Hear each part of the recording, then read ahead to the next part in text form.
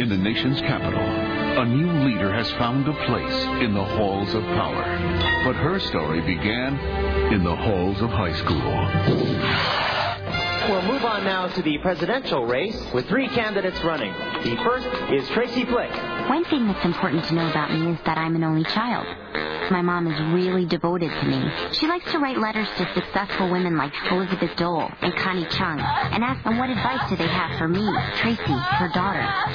I do not often speak with you and ask for things, but now I really must insist that you help me win the election tomorrow because I deserve it and Paul Missler doesn't, as you well know. When I win the presidency, that means you and I are going to be spending a lot of time together. Cast your vote for Tracy Flick next week. You won't just be voting for me. You'll be voting for yourself. Who knew how high she would climb in life? I had to stop her. Excuse me! Will you please be quiet? Now.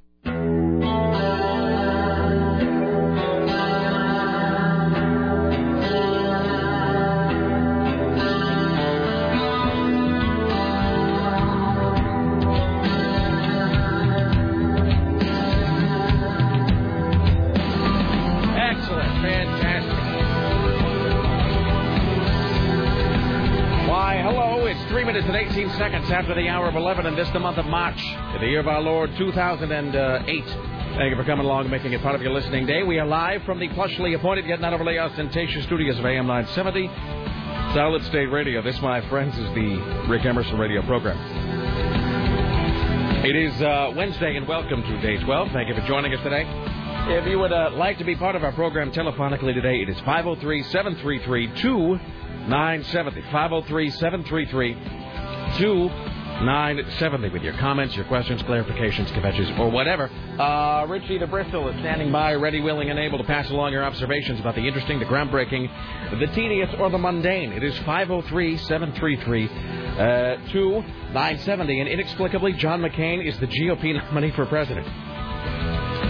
Well, whatever. You know what John McCain is? I'm going to work on my John McCain analogies today. Here's the first one I came up with last night. John McCain, at least when we head into the fall election, and this is not going to be an entire day of talking about politics, but really we can't neglect what happened last night, which was just astounding and interesting and staggering on like 1,000 different levels. Yes. Boy.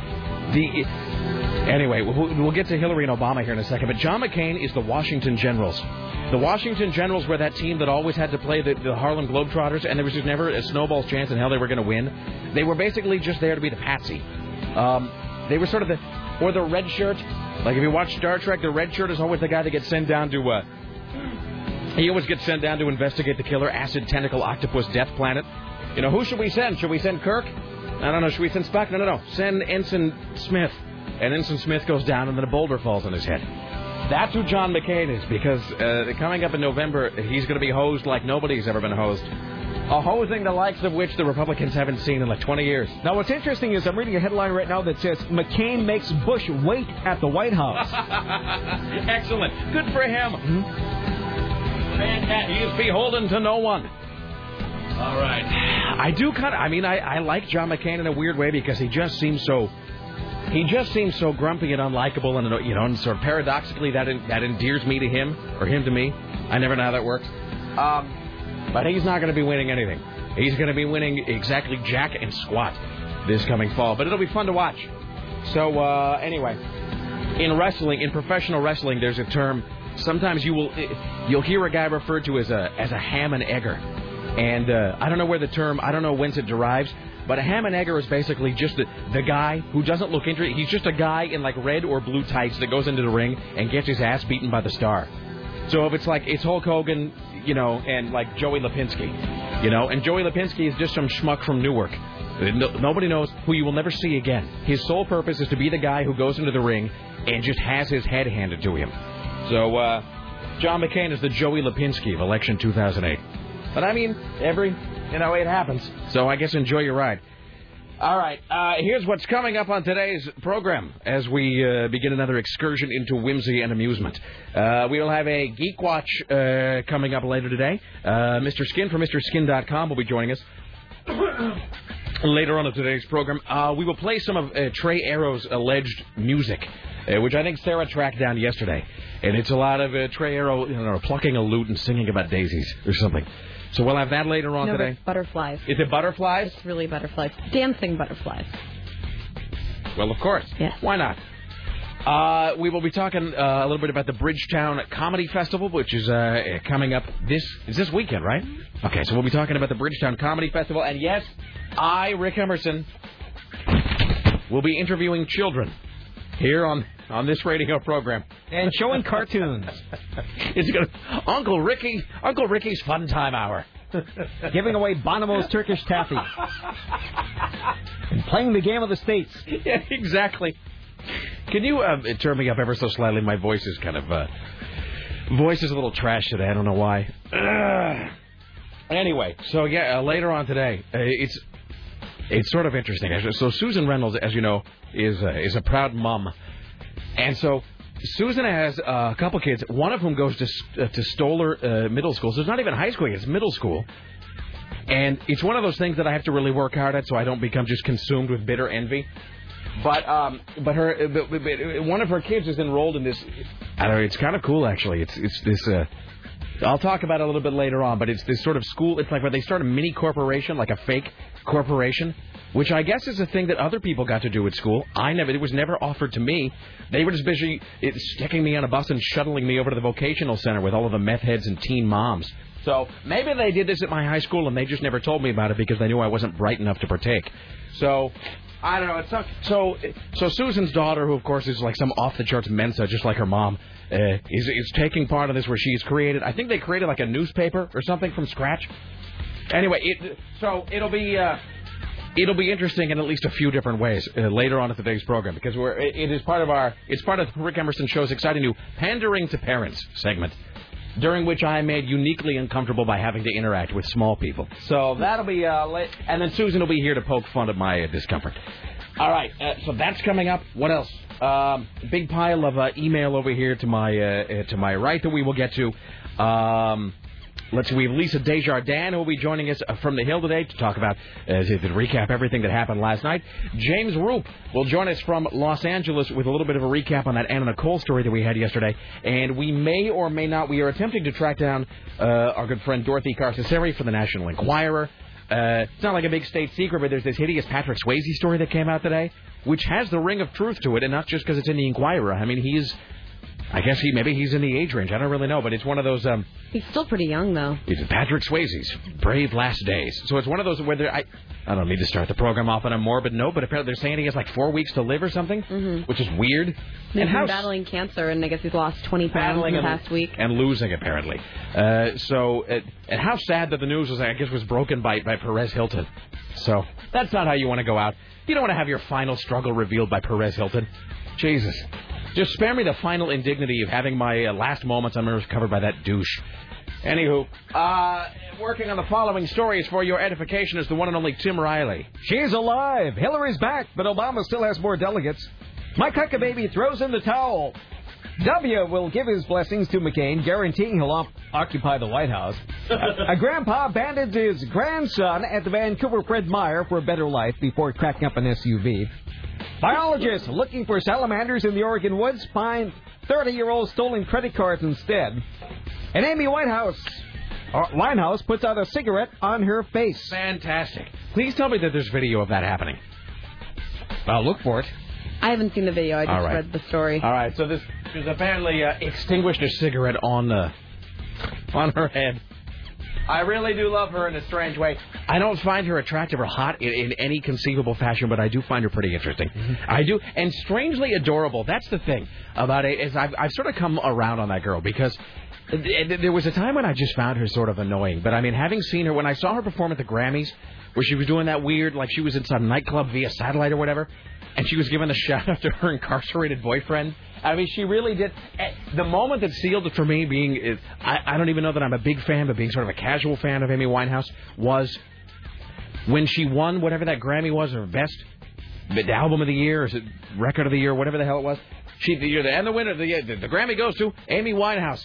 And then they cut to her, and I mean, she did really look like a very small She looked like a very small child that had been asked to solve the quadratic equation. She looked uniquely puzzled and flummoxed by the whole thing, and it was kind of endearing. So, all right, we'll talk about that. I got a bunch of emails here to get to before we begin the show proper. Joined today, as always, by the lovely and talented Sarah Dillon. Hello, how are you? Hello. You seem more bright-eyed and bushy-tailed than you were yesterday. Yeah, yesterday I just was not feeling well, but today I am feeling just fine. Went and saw one of my favorite bands last night, although they played all... It was one of those things where I was really excited. We're going to play our new album in its entirety. Totally. And how about just only play like 2 of the songs that made us famous? That's it. We're going to omit our hit single, which is... All that is when a band says, and now here's a bunch of crap for a new album. That's like that old Far Side cartoon about what you say to dogs and what they hear. When bands say, here's all of our new crap, what audiences hear is, time to go to the beer garden. I'm now going to leave and get some beverages because no one wants to stick around and hear that. No, and I'm trying to, be supportive, but I'm like, okay, I understand that you're moving in a different direction. That's fine. And you're very excited about, about your new stuff. But it's like, come on, like play the one album that that made you all the fans that are sitting here packed in this room, and that happens more and more at shows that Doug Fur. Yeah, I found it every time. Well, they're too good to play their hits, Sarah. And every time I go, that's like where I saw the Walkmen, and they didn't play hits are for commoners. The Rat. Hits are for lesser people, Sarah. Yeah. Now, did they, with all but of... They ended strong. They ended with 2 of my very favorite songs. That was going to be my question, is now when you see a band play all of their new stuff, now did they put all the new stuff together in one big chunk, or did they space it out? They started with an old song, then they played a bunch of new songs, then like one old song, a bunch of new songs, and then walked off the stage. That's exactly the right way to do it from a marketing point of view, because it makes you afraid to leave. Yep. Because if they just said, look, now we're going to play our brand new collection, 14 songs back to back in order, starting now. I know, and I couldn't. Everyone would leave. I know, I couldn't leave without hearing them play Night of the Living Dead, and of course they played that very, very last. Of course. That's the last song. Some things never change. Of course. But it was, other than that, it was really good. All right. Fantastic. All right. And just as a side note, I don't think it's going to impact me the same way it impacted Tim, but I did, in fact, with equal parts trepidation and enthusiasm, I made a dental appointment yesterday. And here's the thing you need to know about me. It's 2008. The last time I went to the dentist was 1995, maybe 96. He'll find about $10,000 worth of work for you. I know, and as I'm because you know how it is, Tim. I just in radio, either A, didn't have a lot of money, or didn't have any insurance, or both. Frequently, I mean, frequently for the bulk of my life, both. Right. And so. It's just, what do? You just brush your teeth, and you brush your teeth and you pray. What do you preserve your teeth with? Well, a mixture of Listerine and fervent desire. That's what I would. I would brush my teeth, and I would and I'd try not to eat a bunch of crap and whatever, but just knowing that if I got a cavity, if I got any sort of dental problem, that there was going to be no way that I could pay to get it taken care of. Because you don't want to be that guy like we all know in radio who has $70,000 worth of outstanding medical and dental bills just because he goes and gets stuff taken care of that he can't possibly pay, which means that if he ever does make money, it immediately goes to the collection agency. So I never wanted to be that guy, so I just haven't gone to the dentist forever. Now, to the best of my knowledge, there aren't many things wrong with my teeth, but I know that that's based solely on the amount of my mouth that I can see looking into the mirror in the morning. I mean, really, that's what it is. I really have a Potemkin mouth at this point. It's my mouth, I think, is like that town at the end of Blazing Saddles, where it's all just the fronts of buildings. It's all just facades, and there's no actual buildings there. Because I'll do this thing where I look into the mirror in the morning as I'm brushing, and I'm going to go, well, this don't look so bad. As I'm just, and I realize I'm really only seeing the very outside of like 8 of my teeth, and the rest are all completely unseen by me. I couldn't tell you what's going on if you put a gun to my head. So I have my card yesterday. And this is how long it's been since I've gone to the dentist. And frankly, this is how new it is to me to have insurance. I'm 35 years of age, and I haven't had insurance but for like 3 years of my life.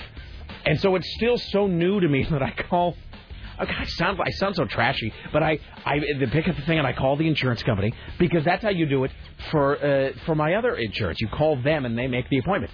So I call the dental insurance place and I say, I need to make a dental appointment. And the woman's so nice, she goes, well, we're not a dentist's office. We're your insurance company. You should call a dentist. And I said, oh, I'm sorry.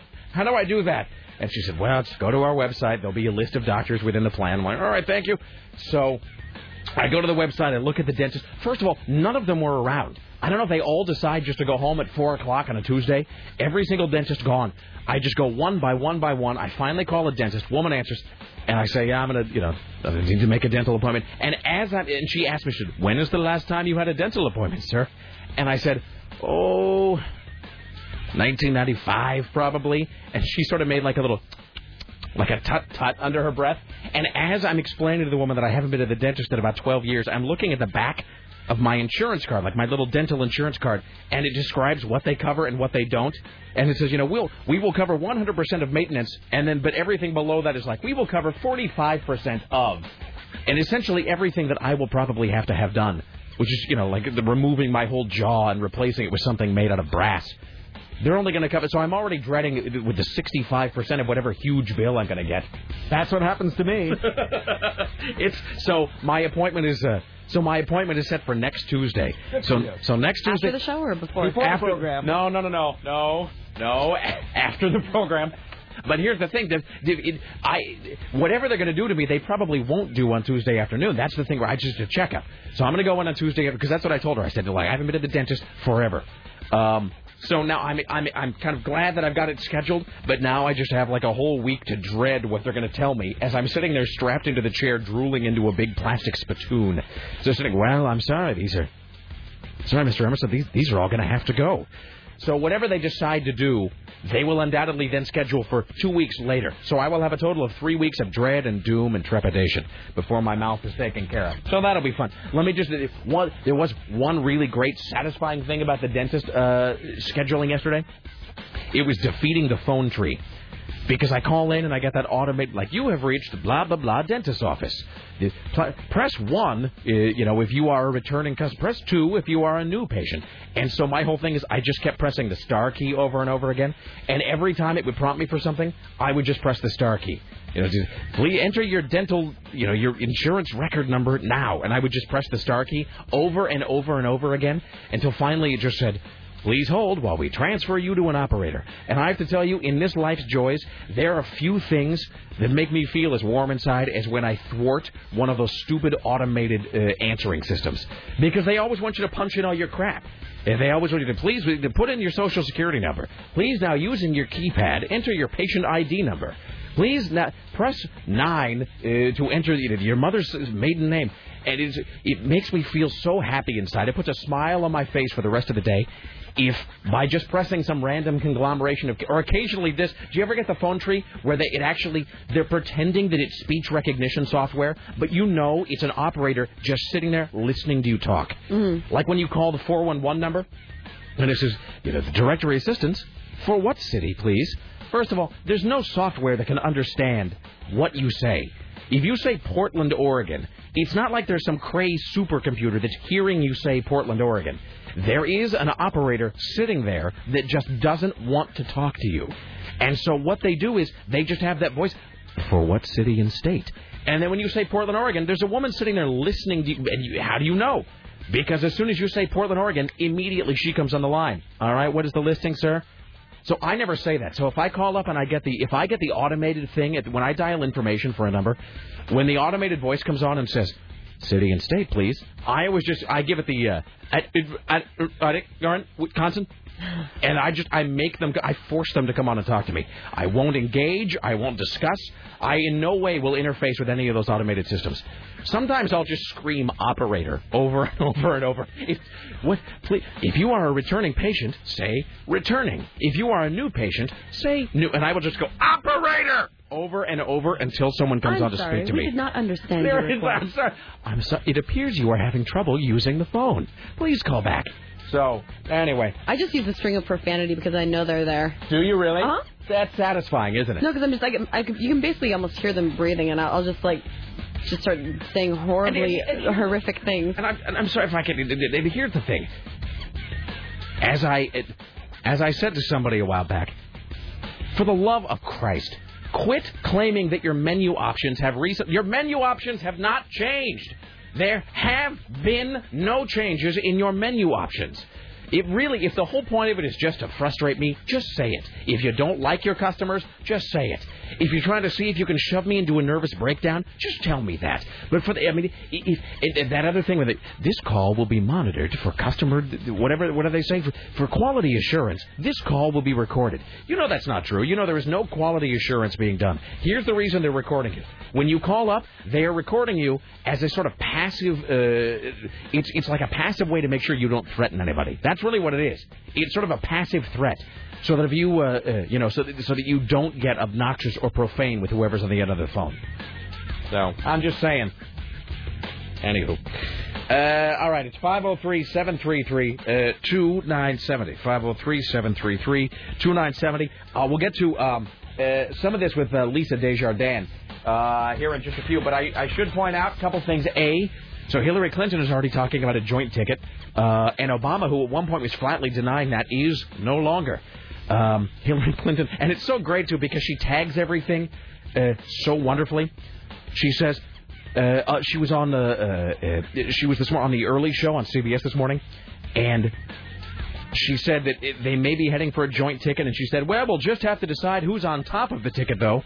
I think the people of Ohio very clearly said it ought to be me, Hillary Clinton, which is great. And then we have Barack Obama saying something very similar to that, so we'll get to all of that. I think that's pretty much it. I think I'll save the rest of my notes, except to say that I went home last night, and I had remotely programmed my TiVo to start recording all of the election coverage at 5 p.m.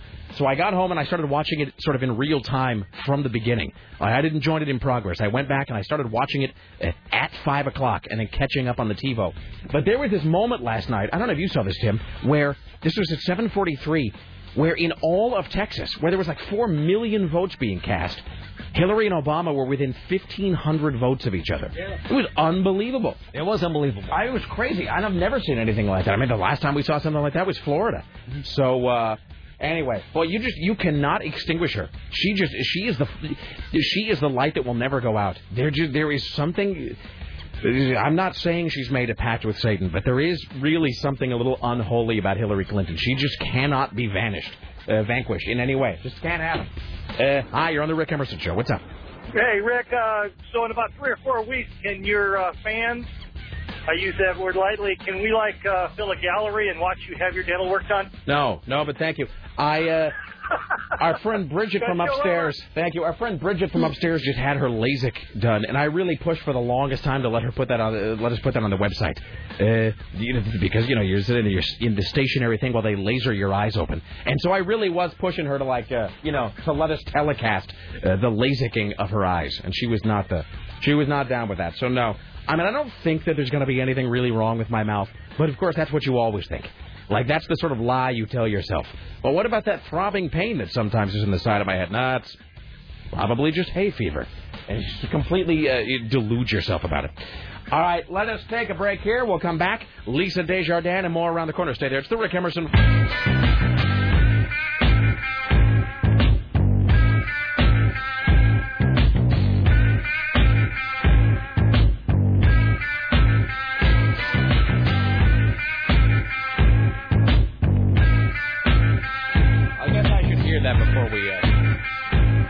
I should listen to that before we comment on it. All right, then. Hi, hello. It's the Rick Emerson radio program. Coming up here in just a skosh, we'll talk to CNN radio correspondent Lisa Desjardins about last night. Let's see. What else do we have here? I have a bunch of small crap to catch up with. Oh, and I think before we. It's one of those things where I looked down and all the phone lines started ringing at once. Are we on the air? Yeah, we are. Jesus. That's always uniquely unnerving. It's 503-733-2970. 503-733-2970. 2970. So we'll get to Lisa later on. Tim Riley coming up at noon for the noon news hour. Later on, Mr. Skin from MrSkin.com. CNN radio correspondent James Roop talk a little bit about the Bridgetown Comedy Festival. And I will be interviewing children right here. Hi, you're on the Rick Emerson Radio. We can do random calls here. Hi, you're on the Rick Emerson Radio program. Random caller, hello. Hi, it's Jesse McCoop. What's up, Jesse McCoop? Hey, I just started watching Dexter. Yes. Oh, man. How great and terrible was that show at the same time? Here's the thing. That is exactly the right mix. You're right. I took a night off from watching Dexter just because I was busy with some other crap and whatever. And also because I wasn't having serial killing dreams like as such, but I was having a lot of dreams that had, and I was double fisting it too because I was watching Dexter and The Wire simultaneously because I've been sort of slowly rewatching this entire season of The Wire in preparation for the series finale. So all the time I wasn't spending watching a serial killing drama, I was spending watching a show about drug dealers in the inner city. And so I would just have all of these really bizarre dreams where there was just lots of really freaky looking guys with guns and or knives, and then in the background of the dream I would constantly have that Dexter theme song playing. And so it would be all of these really bizarre images. Let me see if I can conjure this up here. Where did my Dexter song go? Anyway, so it would be all of these really bizarre dreams with then the here we go. With then this playing in the background. And finally, after a couple days of that, I was just F this. I got to take a day off. So I finally I quit watching Dexter for one day, but then last night I immediately got pulled back into it. So I did all of this political coverage last night. I did watch 4.5 hours of CNN talking about the primaries. And then I'm like, oh, that's it. I can't resist anymore. And my wife won't even be in the room when I watch Dexter. That's the other thing. She's never seen it. She's the very definition of contempt prior to investigation. She hasn't seen it. She hasn't watched it. All she knows is that it's a program in which a serial killer is the hero. And that's it. That's all she needs to know to not watch it. And she actually has heard such bad things about Dexter that now when I tell her, she's like, well, what are you going to do? And she's like, well, because she was answering email last night and she said, well, I'm going to answer some email. What are you up to? And I said, well, I'm going to go watch Dexter. And she sort of arched an eyebrow and shook her head at me. So, sir, where are you with the show? I just got started at finished episode number 4 of season 1. Yeah, season 1. See, you've got so much horror left to go. You don't even know what's in store for you. Oh, but it's so great, and at the same time, just kind of chewing on your fingernails until they're numb, just going, what's next? Come on. Absolutely, and that's the reason I watched that entire first season in about a day and a half. And it was the weekend that I was kind of sick, too, so it worked out well. But I watched all 12 episodes in about 18 hours just because the show is compulsively watchable. It's bleakly amusing, but it's dark, but it's suspenseful, but it's kind of funny, but it's whatever. So I am about halfway through season 2. And I got to tell you this, first of all, I won't spoil anything, but at the beginning of season 2, they set up something that is so stressful and suspenseful for you as the viewer. And about halfway through season 2, because I just watched episode 5 last night, there is a moment where I was, to use the cliche, I was literally on the edge of my seat. I was on the edge of my seat. I was spasmodically clenching my hands back and forth. And at one point last night, something happened on Dexter, and my wife came in from the office because I literally was in the living room going, come on! Because it was so unbelievably stressful. So I'm glad you're watching it, sir. I'm glad we can all suffer together. No, yeah, it was all your idea, too, so I'll know who to hold accountable. Well, I'm glad we can help corrupt, sir. Thank you. Thank you. I was going to go and watch season 2 yesterday, but a nice listener, Nicholas, burned me. He's going to lend that to you. Yes. Legally, of course. Legally lend it to me. And I got it home, and I'm like, all right, took Muppet for a walk, and I'm like, I can, pound out a couple episodes before I go and meet up with my friends, and the disc didn't work. I know. And it's just I can see them all, and it's like, Dexter episode 1, 2, 3. I couldn't open any of them. I might be able to help you with that. It would play, but it was just a white screen, but it'd play the entire time. I can probably walk you through that. Yeah?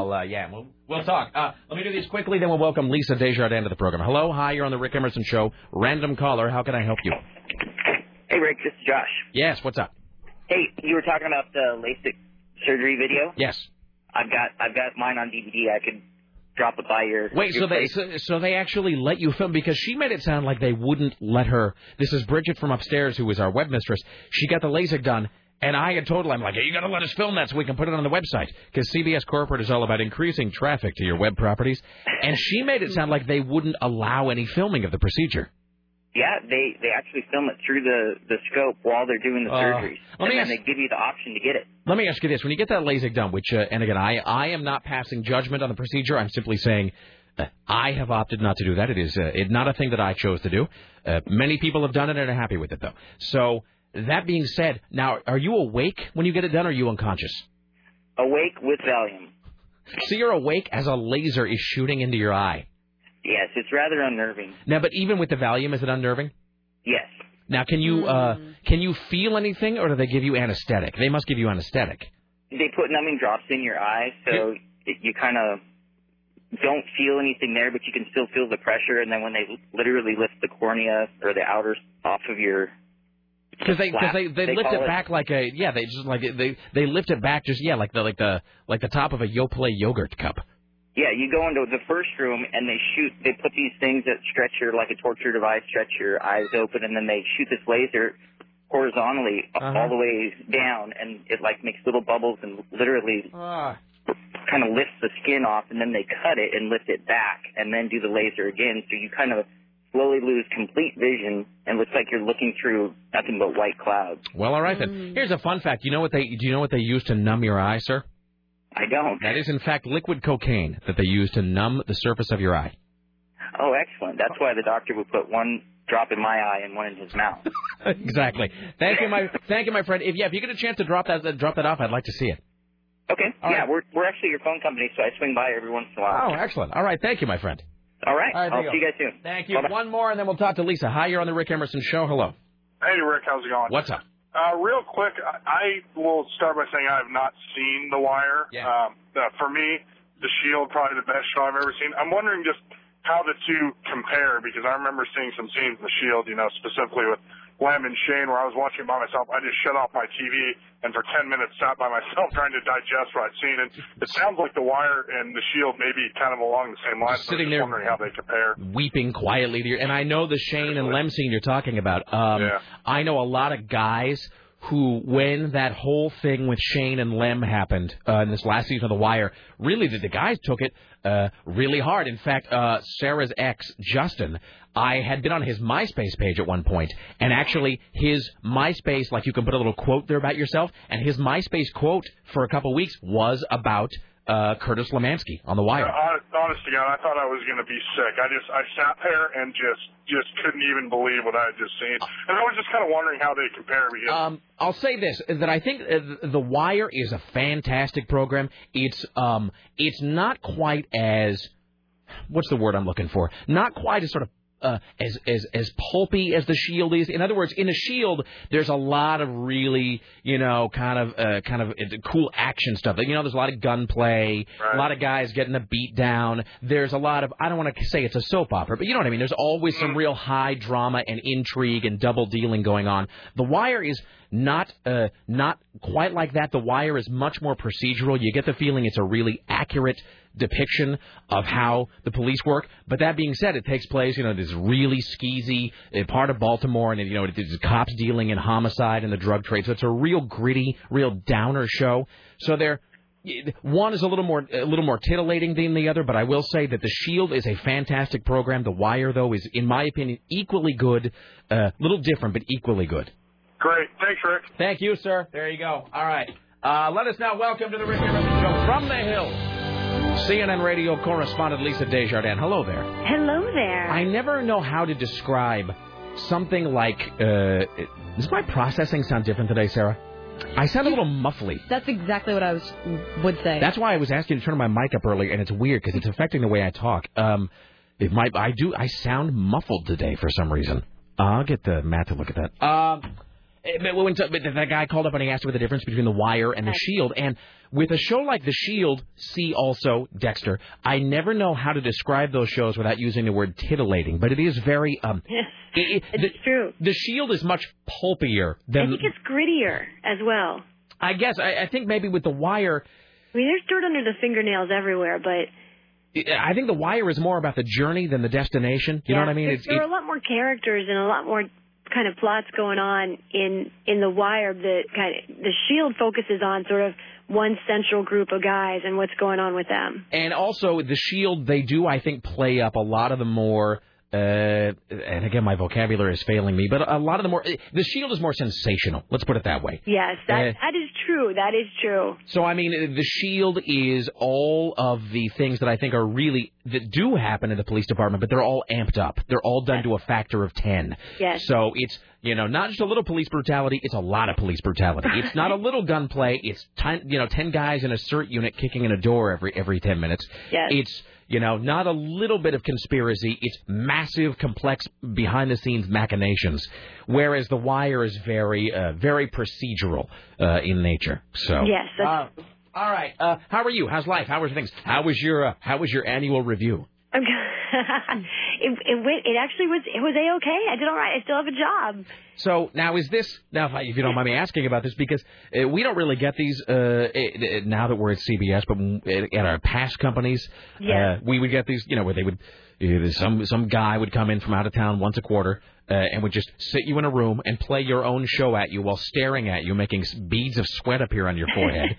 And you are just, and when you listen to your own work, your own broadcast in presence of some guy who presumably has sway over your career, you become so hypercritical, and you hear every fault, flaw, mistake, misstep, and screw-up, real or perceived, that you have ever made in your life. It seems like it, yes. Well, I think it was last year's annual review I was quite disappointed in, and I certainly expressed that, and I said, I tried so hard, and this is what I got. And to the degree where, and then that was sort of the emotional side, and then the reporter side was, this is all rigged, because it's all tied to our raises, and I really sort of floated that out, like, this is kind of rigged. If you guys don't want to give us a big raise, you just have to, bring down our marks.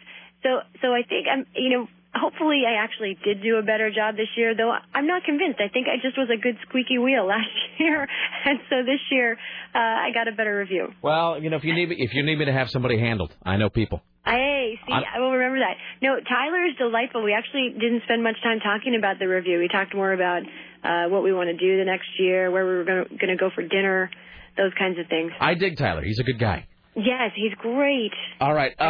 Well, before we plunge headlong into last night, I do want to ask you about this thing about the FBI, because is this? It says the FBI is they're going to bring back 26 unsolved civil rights era cases, and is this like that sort of not Mississippi Burning, that Ghost of Mississippi type thing, where it's they'll find some nitwit Klansman that got away with something 30 years ago, and then they have evidence now to go back and stick him in the hoosegow? Potentially. That's what they're looking for, to see if those kinds of cases exist, if there is any way to use modern technology and apply it to those cases and look. But they have already rejected some of these cases. They've already started these investigations or restarted them and said, no, we know that we're not going to have enough evidence in this case. We can't follow this one any further.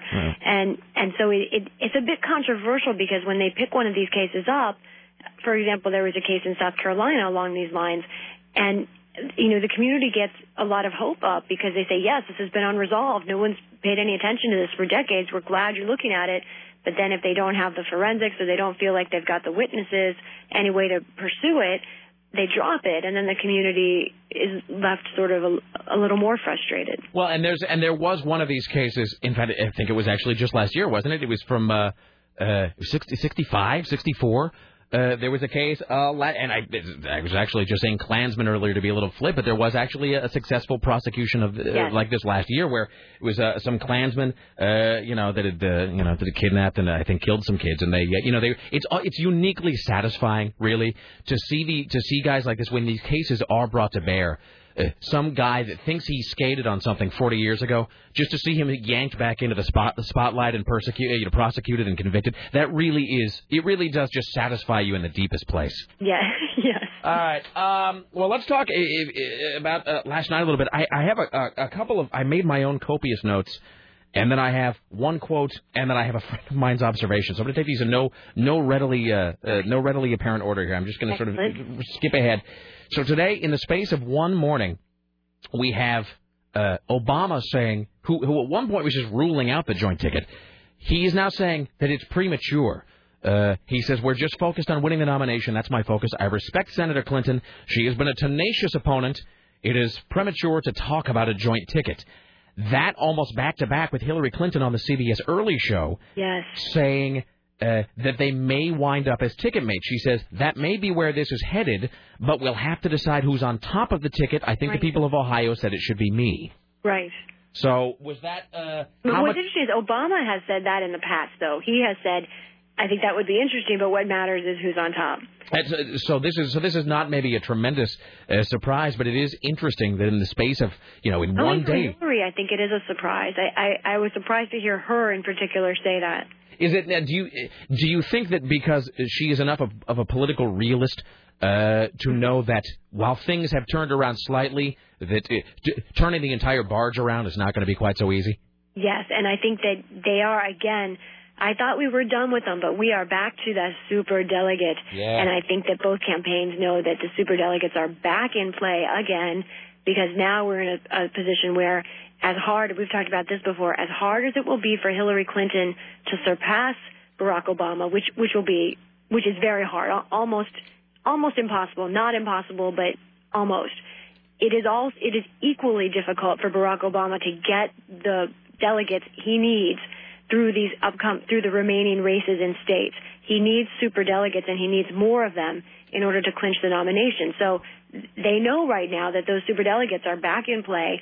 And I would not be surprised. I don't know this for a fact, but to me this reads as though Hillary Clinton is trying to win over some superdelegates on the fence by saying, hey, give it to me this time. 8 years down the road, we'll let Barack Obama have a chance. He'll be vice president for 8 years. Then it'll be his turn. I've got so much to say about this, and I really could fill just the next 5 hours with my blather. But speaking of delegates at the convention, first of all, there does seem to be sort of a belief that if this went to the convention, that she would win a convention fight. You think so? That's interesting. I saw it, and I'm not saying that because I pretend to have any real political acumen, but I did hear some folks say that. I think it wasn't John King. Who was it that said that last night? Somebody who was part of the best political team on television said that last night, and immediately like 3 other people sort of concurred that they believe that just the Clintons sort of know what levers to pull, and that in a flat-out convention fight. True. And they have many of these sort of Democratic committees are stacked with old-time Clinton, allies. So I think they would have the advantage. But I'll tell you, the Barack Obama campaign constantly surprises me, and it shouldn't be this way, but they do, with how smart they are, and that they're playing at the same level as the Clintons in every sort of move. All right, that leads me into this next question, which I've been dying to ask you. Can I just tell you, here's what a nerd I am. I really, honestly had to fight off very strongly the urge to email you last night. Oh. I have the following 75 observations and questions in 3 different sections. Because that's just a road that you can never come back from that, because then I'm just going to be, that's a tap I can never. I'm serious. That would have been great, because Jason had gone to bed. I was sitting there watching the returns by myself. And so, yeah. That's it. Well, that's a tap I can just never turn off once I start blathering. But so a couple of things. One, so Hillary obviously made inroads when she decided to do this so-called kitchen sink thing, where she just started hitting Barack with everything, including this, who do you want answering the phone at 3 a.m., scared American? And so, obviously, she's going to keep doing that. She found out that she got, they said that of voters in Texas who made up their minds within the last 3 days, 61% went for Hillary. Right. And the general the consensus is that means that she gained points by going negative, which means she will continue to do so. However, it seems like Barack can't just sit there and take it, but on the other hand, that guy can't very well go negative at this point, because that's going to paint him as just being another institutional politician. Right. He's in a tricky spot. What they're hoping, honestly, is they're hoping that the media will start going after Hillary Clinton on his behalf and start looking again. We've talked about this, start bringing up Whitewater, bringing up Travelgate, raising questions about where are all of her personal documents? Why can't we see them? And he doesn't want to say that on the campaign trail, but his campaign staff behind the scenes are pushing the media and saying, all right, if you're going to ask all these questions about Barack Obama, they're playing the same game she was playing a week ago. They're saying, why are you being so harsh on us? You got to be just as harsh on them. So it really is sort of this almost ridiculous carnival game. I don't know if you remember the one where you kind of push the bowling ball and you try to get it into that sweet spot. Yeah. That ends up just rolling back and forth forever. That is exactly what's happening right now. Is these two campaigns are trying to push the discussion back and forth. Hillary Clinton is being very kind of open about it and using it in her ads, but Barack Obama, who really doesn't, this is not natural for him, honestly. His staff is realizing what's going on, and they're kind of trying to fight the fight, as I think internally they're having a real debate over, do they go negative? Barack Obama keeps saying again and again, no, we're not going negative. But I think some nervous staffers over there are saying, well, she's got some negatives. How do we get that out there? They're whispering it around to the press. And everybody complains about negative tactics, but everybody uses them because they work. That's the reason. And that's the thing. They didn't work in Iowa.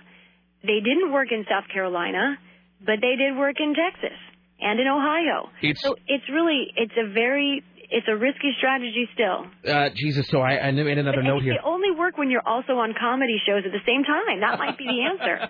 They only work if Stephen Colbert is standing next to you. Exactly. That might actually be true. It's a scary thing. A couple other notes from last night. I made a note to myself at 7:43 when there was a 1,500 vote difference in Texas. And I wrote down to myself, it was 49-49. And what a special kind of hell that must be. It was nerve-wracking for me, and I've got no personal stake in this. I'm running for nothing. And so I'm sitting there, and it's 49 all, and they're within 1,500 popular votes of each other. I cannot imagine what goes on in, the heartburn center of, Barack Obama or Hillary Clinton. How much stress there must be in your head when you are watching that big pie chart, and it's 49-49 in a state that you both desperately need. It's all very tricky because, honestly, we first get to look at our exit polling results internally around 5 o'clock Eastern time. So 2 hours before the first polls were closed, we got to look at the exit polling. And when I first looked at the exit polling in Texas, my read right away was that she had it because of the number of women that seemed to be voting and the way they were voting. Now, I wasn't sure, and CNN is always very careful. But the thing is that the candidates have their own exit polling as well. And so they have an idea of where it's going. And even when Barack Obama was ahead, as he was early on in Texas, I knew that wasn't going to last. And I think the campaigns probably knew that too. But when it's as close as it is, you're right. Their polling doesn't tell them for sure. And they are sitting there watching the returns just like everyone else. They have a theory based on their polling, but they just aren't sure. So I think neither campaign was shocked last night when she won. I think they both saw that coming, but they weren't sure, especially as it was 49-49. And, you saw that one sort of bizarrely neon green or yellow county that was a dead fight. Where it was literally tied. That was unbelievable. Because there was, they were with 100% of your precinct, they were tied at 4,000 votes each. 1432 to 1432 or something like that. Let's see. A couple brief notes, and then we have a question, and we'll wrap this up. Okay. Let's see. I noted earlier that John McCain is going to be the Washington Generals of 2008, which is that team that always had to lose to the Harlem Globetrotters. Because whether it's Hillary, whether it's Barack, doesn't matter. In my assessment, McCain is... I do honestly think, and this is just my read on it, that McCain is he's like that generic guy that goes into the ring to fight Hulk Hogan every few weeks. When it's sort of a stopgap match. He's just going to go out there and they're the GOP is just going to be taken apart this year. I got to believe that. We'll see. Maybe not. But there just seems to be so, and you know how I feel. Democrats, nobody can blow a lead like a Democrat. Well, Democrats love to lose. I will give you that. They love their pain. Yeah. It's just that I don't know a single person anywhere who says, John McCain, yeah! But I have yet to meet the person who is really excited about John McCain. And maybe the fact that he's not Hillary or Barack is enough. But I have yet to meet the person who's enthused. That's what he seems to be counting on. He's sort of like a room temperature soda in which all the fizz has gone. That's kind of my read.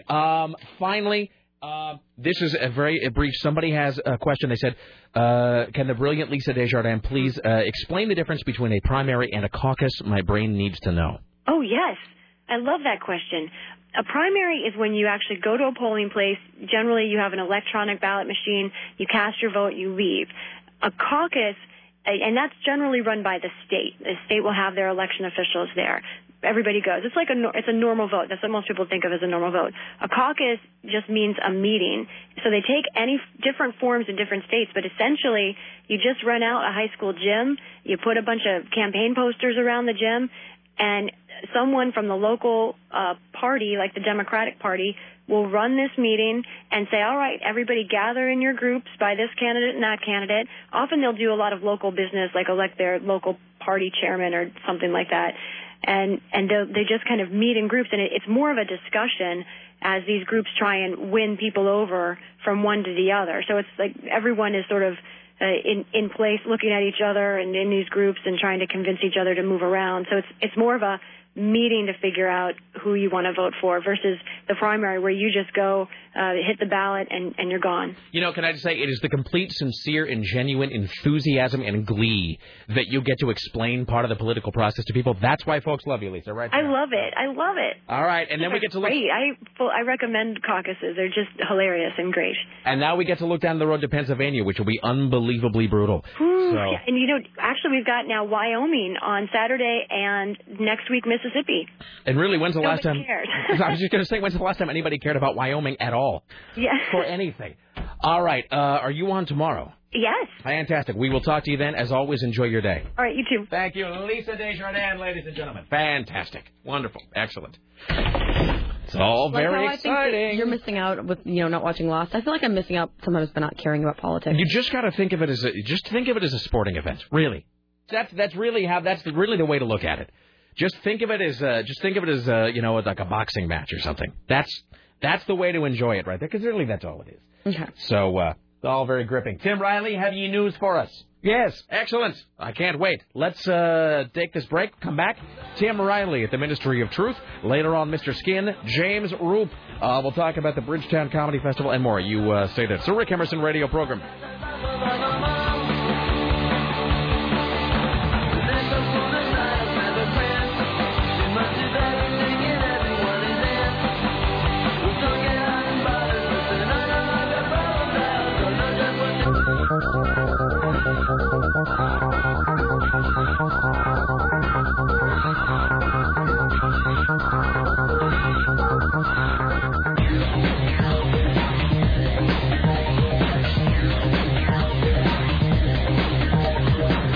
They all view themselves as outlaws somehow.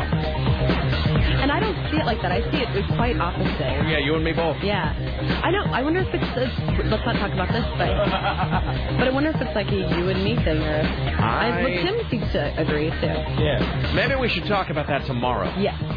Make a note. Hey, my microphone sounds better. It sounds better. It's the magic of Matt. Yeah, it was like You're fickling around down there. You did something. You've done something because it sounds different. It does sound different. Different is good. Have you not really talked, because it sounds like I have less mid-range or more high-range now. Or maybe my ears have just acclimated. Or have you just turned me up? Have you potted me up or something, Sarah? No. Did you thunk it solidly with your foot or something? I took covers off. You took the... So I did. I don't know. Am I hallucinating, Sarah, or does it sound different? You were sounding muffled, and now you do not know. It's clear. I was sounding like this. Mm-hmm. Yeah, it sounded flat and with a lot of mid-range in it. So... Well, whatever you did, you should just take credit for it. Yeah, seriously, take credit for it, because it sounds better. So, I mean, well, look, here's the thing. If it happened for no reason, perhaps it fixed itself for no reason. But if I were you, I'd be hopping on that credit train. All right? All right. Ladies and gentlemen of the Ministry of Truth, pay heed to him. It's time for the Rick Emerson Noon News Hour from AM 970 Solid State Radio. And now, from the Ministry of Truth, this is Tim Riley. Washington County residents are concerned that a hitman is sending them emails threatening to kill them. I don't think hip people typically do that. Well, the authorities say you are correct. Hitmen do not send email messages threatening to kill them. FYI, I have penciled you in for Friday at 2. So the hitman tells the computer users that he's been hired to kill them. In the past 2 weeks, Washington County Sheriff's Office has received calls from word residents who received the hitman email. The email from the hitman states that he's been hired to kill them.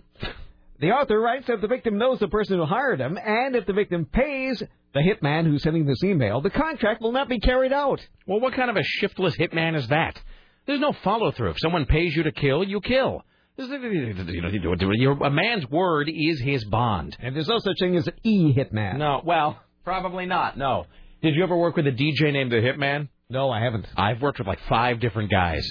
And it was always like Bob or Scott or Bill, like a one-syllable name, the Hitman, da-da-da-da. I'm Scott the Hitman Chester coming at you, 12:15. Yeah. Well, speaking of amusing shock talk, it's time to smile a while. We have a little bit here. This is from Good Day New York City, which is on Fox 5 in New York. And the anchorman is getting fed up with this long, actually the reporter is getting fed up with this long live shot he's doing, so he cuts it short, and then the anchorman gets upset with him. Fantastic. This is this is Fox Television in New York? Mm-hmm. Excellent. Good Day New York. All right. So this interview, this live shot's been going on for quite a while, and obviously the reporter on the scene has been given the cue to wrap it up. well, the anchorman doesn't want to wrap it up, so here's what happened. Excellent. Is meeting their This is the guy being interviewed. As far as working, doing elevator repairs 6, 7, 8 o'clock at night, I don't see that as being a typical process, nor is it a typical process to be working on. I've got to go now. I want to thank you both. Thank you. All right, it's back to you, Jim. Ollie, don't let her go away. That's what. Does she have a response to that? Is she still there? What's that? Did the lady just leave? Yeah. Oh, that's too bad. You should have kept that discussion. She's back if you want her. Yes. She heard you. Yes. What would you like to know? I would like to know a response to what the gentleman said. The gentleman's a very effective spokesperson for the company, but obviously the people who live there are not satisfied with his explanation. Right. So what do you want now? Well, if I have to teach you how to be a reporter, Ollie, I'll do that later. Come on. Come I think the lady expressed herself. Damn. And, you're not here. You're there. Is there any question you'd like me to ask her? And no, I'll give you lessons on how to become a reporter later. I'll give you some lessons on how to be an editor because I was your boss once. Yeah, you were. No longer. How did that happen? Well, I don't know. Here's Annabelle DeMillo. Good morning, Jim. We are live at... That's fantastic. But my favorite part is he used to be his boss, but he isn't anymore. Seriously, how did that happen? To teach you how to be a reporter, Ollie, I'll do that later. Why don't you do that later, Jim? I think the lady expressed herself, and you're not here. You're there. Is there any question you'd like me to ask her? And no, I'll give you lessons on how to become a reporter later. I'll give you some lessons on how to be an editor because I was your boss once. Yeah, you were, and are no longer. How did that happen? Oh, man. A lesson to how to get a boot in your ass. Find the stuff. That's gold. That's what I do for a living. That's really wonderful. Man. Oh, fantastic. Excellent. That is so great. So that's from Fox 5 in New York. I do regret sometimes that we are not on the television because I find stuff like that, and a lot of times it's stuff that really only works visually. It's on my website if you want to take a look at ratherlive.com. Fantastic. Have you seen the Chuck Storm thing? No, I have not. It doesn't. I hesitate to even show it to you guys because then everybody in the audience is going to be like, no fair, because they can't see it. But what is it? It's okay. Well, now I have no choice. So it's like 12 seconds long, and then either Tim can post it or I can. However we want to do it. It is probably it's not as good as that. It's good in a wholly different way. Is that on your website, Tim? Yeah, it is. It's on ratherlive.com. What is the actual station? That would be, let's see, Fox 5? Yeah. Excellent. Whatever the call letters are. How did that happen that you're not my boss anymore, huh? I was your boss. Funny, man. Yeah, you were, and are no longer. How did that happen? Well, I don't Here's know. Annabelle. That's so great. All right, you guys have to walk over here. Check this out. Okay. Okay, and then I will post this. This is, I don't even know what station this guy works for, but he's a weatherman named Chuck Storm, of course, and he's doing a walk and talk, whatever that is, where he's walking along and talking about the coverage, and the camera is tracking him as he walks. And so let me go ahead and play this. And then I will post this because this really is fantastic. Hi, this is Chuck Storm. I'm live at the scene where last night there was a robbery at about 3:30 in the morning. Police have... Now, here's what happened. Okay. Now, do you see why I wanted to show you guys, but at the same time, I know it's no fair on the people listening right now because they can't see it. So I will post that at rickemerson.com. One more time. Yeah. And then I will post it at rickemerson.com. Fat Boy and I sat and watched it like 50 times in a row. Oh, man. Hi, this is Chuck Storm. Chuck I'm Storm. live at the scene where last night there was a robbery at about 3:30 in the morning. Police have... How wonderful is that? Oh, dear Lord. So I'm going to post that at rickemerson.com as we speak. So It's a good day for news clips, isn't it? It is. Not my editor anymore, are you, dick? Wonderful. Our industry is both glorious and stupid. And really, what makes it stupid is... so stupid. And the glory and the stupidity are all sort of mixed together. That's fantastic. Wonderful. And my mic sounds fantastic. Here's Tim Riley. Well, TriMet has announced today they have officially opened a new West Side police precinct on the Max Line. Beaverton and Hillsborough police officers and Washington County deputies will now be on guard at Max Light Rail stations. This is on the west side only. Those of you still getting murdered on the east side, you're still on your own. Maybe they just figured that ship has sailed. Maybe there's no saving the people on the east side. Those of us on the west side want to be saved. They figured it is too late for the people on the east side. All right. Say, remember last week the man plunged 50 feet off a cliff into Salmon Creek? Yes. In his minivan? Well, it turns out his pet chihuahua, Paco, is responsible after jumping in his lap and on the floor underneath the brake pedal. So, because Paco was on the floor underneath the brake pedal, he couldn't step on the brake, so he stepped on the gas, and off the bridge he went. Paco caused him to smash through the barricades on the Klein Line Bridge, which have been closed since being damaged in the December flood. So, Paco and the man driving the van are Paco okay. and the man. Did you really just say that? Mm-hmm. Excellent. And typically that's the sort of behavior you'd associate with cats, but what can you do? Paco and the man. People don't take cats in their cars, do they? Now, I don't know. A cat will go crazy, I think. I don't know. Here's a question I wonder sometimes. Maybe I've asked this before, maybe I haven't. But if cats don't like water, does that just mean they're filthy all the time? Because they can't lick. Cats lick themselves. Yeah, but you can't lick your own back. Weirdest phrase of the day. I think they can. I think they're all special bendy. They're bendy? Yeah. You believe a cat can lick every part of it, like the whole surface of the cat? Yes. Okay, well, fair enough. By the way, I have posted Chuck Storm at rickemerson.com, so go watch Tim's thing at rileylive.com. Great Fox, the verbal smackdown. And then when you're done, you can watch Chuck Storm at rickemerson.com. Here's Tim Riley. Well, a travel trailer and a storage...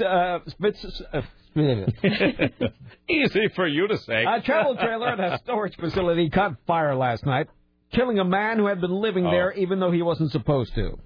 Those who live near the Iron Eagle Trailer Center. The Iron Eagle Trailer Center? Big picture of Lou Gossett on the I was just going to say, did Jason Gedrick live outside? Trailer Center 1 or 2. You're coming up on Devil's Face. That's where Jimmy Branson bought it. This is on Sandy Boulevard. They're not surprised that something like this happened.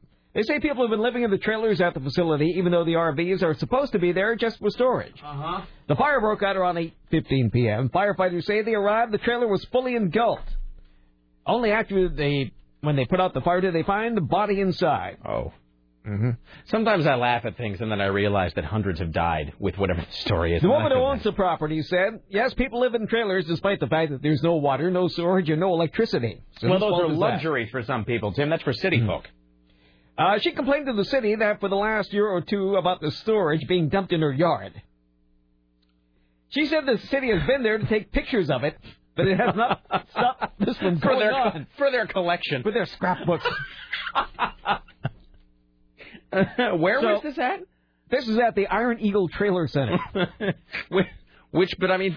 Where is that? Well, I'm not sure if it's the original or the sequel to the Iron Eagle Trailer Center, which is at 21414 Northeast Sandy Boulevard. Oh, wait, so this isn't like out in the boondocks somewhere as such. This is sort of within the city. Fairview. Where the police actually would come out and they would see, first of all... So the trailer park lady who owns this said people have been living in the trailers despite the fact that there's no water, no storage, or electricity, and she's complaining that people are dumping poo in her yard. Now, it's been gone on for quite some time, and they refuse to stop, even though the city already took pictures of it. Like, people feel threatened by this. Well, at least they don't have Nazi flags, Tim. Mm-hmm, that's true. Police checked out the other trailers, but didn't find anyone inside. Jesus. So maybe they're out finding some other restroom facility. I do like the idea, though, that the cops have come down and have repeatedly taken photos of the feces in her front yard and done nothing, which then sort of begs the question, like, where do those pictures go? Is there just like a big community folder that they all look at during slack moments in the workday? Yes, she continues to allow people to do this. Yes, well, why not? All right. Then they found a man's body burning in a brush fire near I-5. The man is believed to be 50, 60, maybe 70 years old. He was found dead on an on-ramp to Mission Street around 2:20 in the morning. The cause of death is unknown, but they think he may have burned. He was on... Wait, hold on. The devil, you say. He was on fire. Yes. And they think the cause of death is unknown, even though when they found him, his body was engulfed in flames. Well, they have to do a report on this.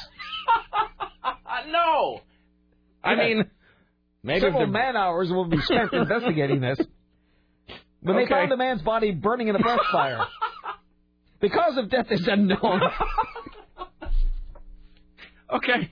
You know, the state medical examiner has been called in to determine how the man died. It says it right here. I'm no scientist, but okay. How would you like one of these state jobs? I mean, just photographing. What could this be? The state medical examiner will determine how the man died. You get right on that, Quincy.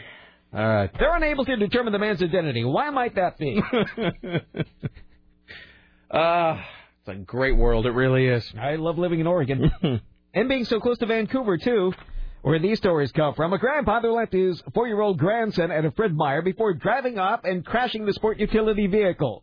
Lex Flannelly told them he left the boy alone because he couldn't get into his SUV and has back problems that won't allow him to pick the boy up. So he just abandoned him at Fred Meyer, hopefully to find a better life. Stay here in the zucchini aisle. I'm sure somebody will come by. Members of the local Cub Scout troop were selling candy in the lobby. They found the boy and comforted him. Perhaps they even gave him a chocolate bar. The sheriff deputy report said there was a confrontation between the man and a Fred Meyer employee because the grandson was found in a closed area. As Grandpa left the store, he compared the Cub Scouts to Nazis and claimed he killed plenty of Germans when he was in the Army. I love old people. As he left the store, he compared the Cub Scouts to the Nazis and claimed he killed plenty of Germans while he was in the Army. What? According to Chris Shepard, the Cub Scouts leader. They were confused and frightened. So the guy leaves the store, leaves the boy behind. He drives up and crashes into a nearby house. He's hospitalized. He has since been released and could be arrested. Roaming the streets as we speak. He could be charged with abandonment of a child. I love the fact that he looked at Cub Scouts and somehow Nazis were the first thing that came into... Maybe it's because they wear the little kerchief or whatever. Somewhere there's a really embarrassing photo of me in like a little Cub Scout uniform when I was a kid. Where I have, it's like the blue uniform and then you have the yellow, the stupid yellow the scarf or whatever that goes and then the gold thing on it. God damn, I hated being a Cub Scout. Happiest day of my life is when I was freed from that obligation. All right. Attention all you chicken eaters. Frozen chicken sold at Costco has been voluntarily recalled because it may be contaminated with potentially deadly Listeria germs. Listeria is a microorganism that causes serious or fatal infections in children, the elderly, and those with weakened immune systems. No illness has been reported so far. More than 10,000 pounds of chicken has been recalled from Costco. The recall involves a 4-pack of 12-ounce packages of Discovery Cuisine, red curry chicken, and jasmine rice. The meal has a best-by date of December 12, 2008. Def Leppard's little-known 1990 medical concept album, Listeria. Biology students looking for salamanders in the woods of Charleston, Oregon, found something very different. Instead of salamanders, they found credit cards stolen in the 1970s. The pack was a leather-type material, very wet, and obviously had been lying in the dank woods for quite some time, said the sergeant of the Coos County Sheriff's Office. Inside the backpack, the students found a wallet containing an old Oregon driver's license, credit card, Social Security cards belonging to a woman named Betty Brame. They notified the Sheriff's Office, and they ran the driver's license number. They found it. It's currently issued to Betty Euler, who lives in the Empire District of Coos Bay. The deputy went to her home and returned the items. She told him the car was broken into at the beach and her purse was stolen 3 decades ago. Really? Yeah. That's like one of those stories you hear about, like a postcard mailed in 1942 has finally arrived at its destination. There's one of those every week. Hi, you're on the Rick Emerson Show. Hello. Hey, Rick. That and like a wedding ring or something that was lost, like, after World War I. Yes, hi, what's up? Well, I just, as a preamble, I'm going to ask... I love preambles. Take as much time as you need. Okay, this is the dying guy. See... No, hold on. Let me stop. I need it. No. I know I shouldn't interrupt the dying guy, but here's the thing. You call up sometimes, and then you sort of have a very deliberate cadence to your voice, and then I sort of rib you about being more energetic. Come on, speak. And then you say, no, this is the dying guy, and then I feel like an ass. Yeah, well, see, I was trying to avoid you feeling like an ass, because I don't want you to feel like an ass. You should just say dying guy here. That should be the first thing out of your mouth. Dying guy here. Well, that way I won't make fun of you, because then we both feel bad about it. Yeah, well, I'm on so much drugs, and it's so hard sometimes for me to enunciate and to be articulate. What kind of drugs are you on? Well, Like as far as the pain, like do they give you morphine? Is that you got like a morphine drip? yeah, I'm on morphine sulfate and OxyContin. Now is OxyContin, is that like the slow, like the time release kind? It's the long acting, and then I get the other morphine sulfates for the breakthrough pain. Uh-huh. Where, we're talking, all day kicking the balls pain. All day kicking the balls. Yeah, that's pretty much what it's like. Well, all right then. How can we be of service to you, sir? Well, cats. As I've called before, I'm also on blood thinners. Yeah. Yes. And I live with a Bengal, which is a breed of domestic cat.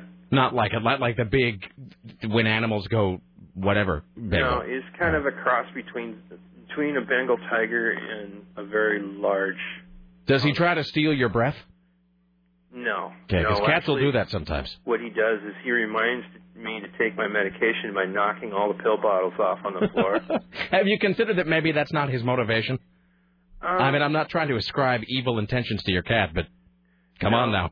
No, it's when he pulls the plug for the air machine out of the wall. Okay. Because when I sleep, I wear this mask. And with the little let me ask you this. Is the cat, by chance, the sole beneficiary in your will? Because I think we may have been able to skip to the bottom of the page with that. No, I think he's been introduced by my son, who is the sole beneficiary of my estate. I think we can all put 2 + 2 together there. All right. Thank you, my friend. Call us again. There you go. There's that guy, Dave. All right, here is Tim Riley at the Ministry of Truth. Bar patrons in Utah, which has some of the nation's strictest liquor laws, will soon be able to get 50% tipsier off one cocktail. But be warned, no more what are known as sidecars. The amount of liquor allowed in the standard cocktail will increase from 1 ounce to 1.5 ounces after the legislature approved the first major changes They're out of in control. the state's liquor laws. That's the standard used by most states and countries. Republican Governor John Huntsman says he wants the change so Utah won't appear so strange to the rest of the world. I think you've got bigger fish to fry, sir. They will become the only state to ban wine coolers and flavored malt beverages in grocery stores. Instead, they only sold them in liquor stores. Wait, they will? They are going to, or they will not? Will become the only state to ban wine coolers. They will. And flavored malt beverages. Way to stay in step with the rest of society, Utah. Goddamn, Utah sucks. Look, I'm not even a drinking man, and Utah blows. Because anytime you want to go someplace that serves alcohol, you want to go someplace where there's cigarette smoking, you got to pay, you got to become a member, and it's a whole deal. It's a whole huge catastrophe.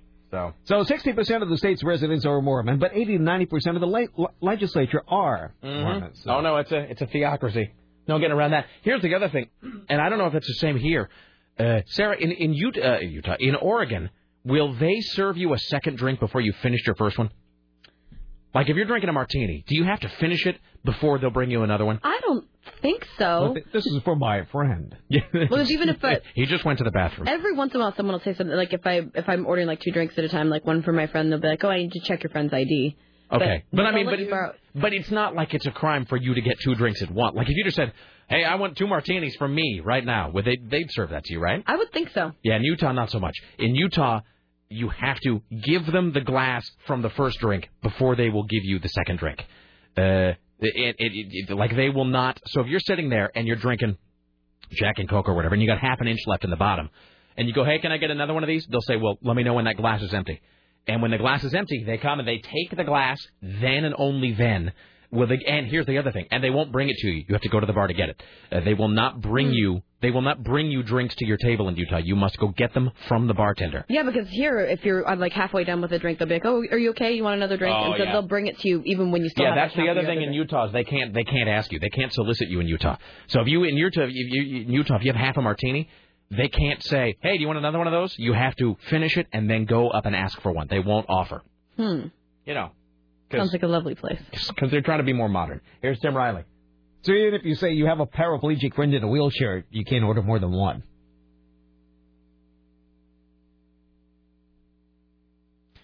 What? A man-made flood is unleashed in the Grand Canyon. Twin torrents of water unleashed from a dam cruised through the Grand Canyon today in a flood meant to mimic the natural ones that used to nourish the gorgeous ecosystem by spreading sediment.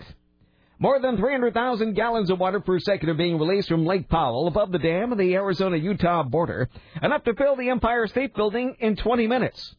How do they figure that out? I have no idea, but I want to They can fill up the Empire State Building with water. I want to work in the department that I want to work in that department because that's the same department where they do that whole if laid to end to end would go to the moon 58 times. And it's always for something, the number of frozen Stouffer's entrees sold every year would reach to Mars and back. I want to know who calculates that and whether that can possibly be true. I don't know. Why would it be a paraplegic man in a wheelchair for whom you're getting another drink? Well, he wouldn't want to push his way through the crowd, and the friend could get the drink for him. No. Okay, so that's a good point. So you're saying if you were drinking, I couldn't figure that out for a second. So you're saying in Utah, if you were drinking with someone who was infirm and was unable to get to the bar. Yes. That's an interesting question. I don't really know the answer to that. I'll have to ponder it. I do know that it's that the beer they serve in Utah is weak ass beer too. That it's the people complain about it. But of course, people in Utah don't know any better because that's the only place they've ever consumed it. Here is Tim Riley.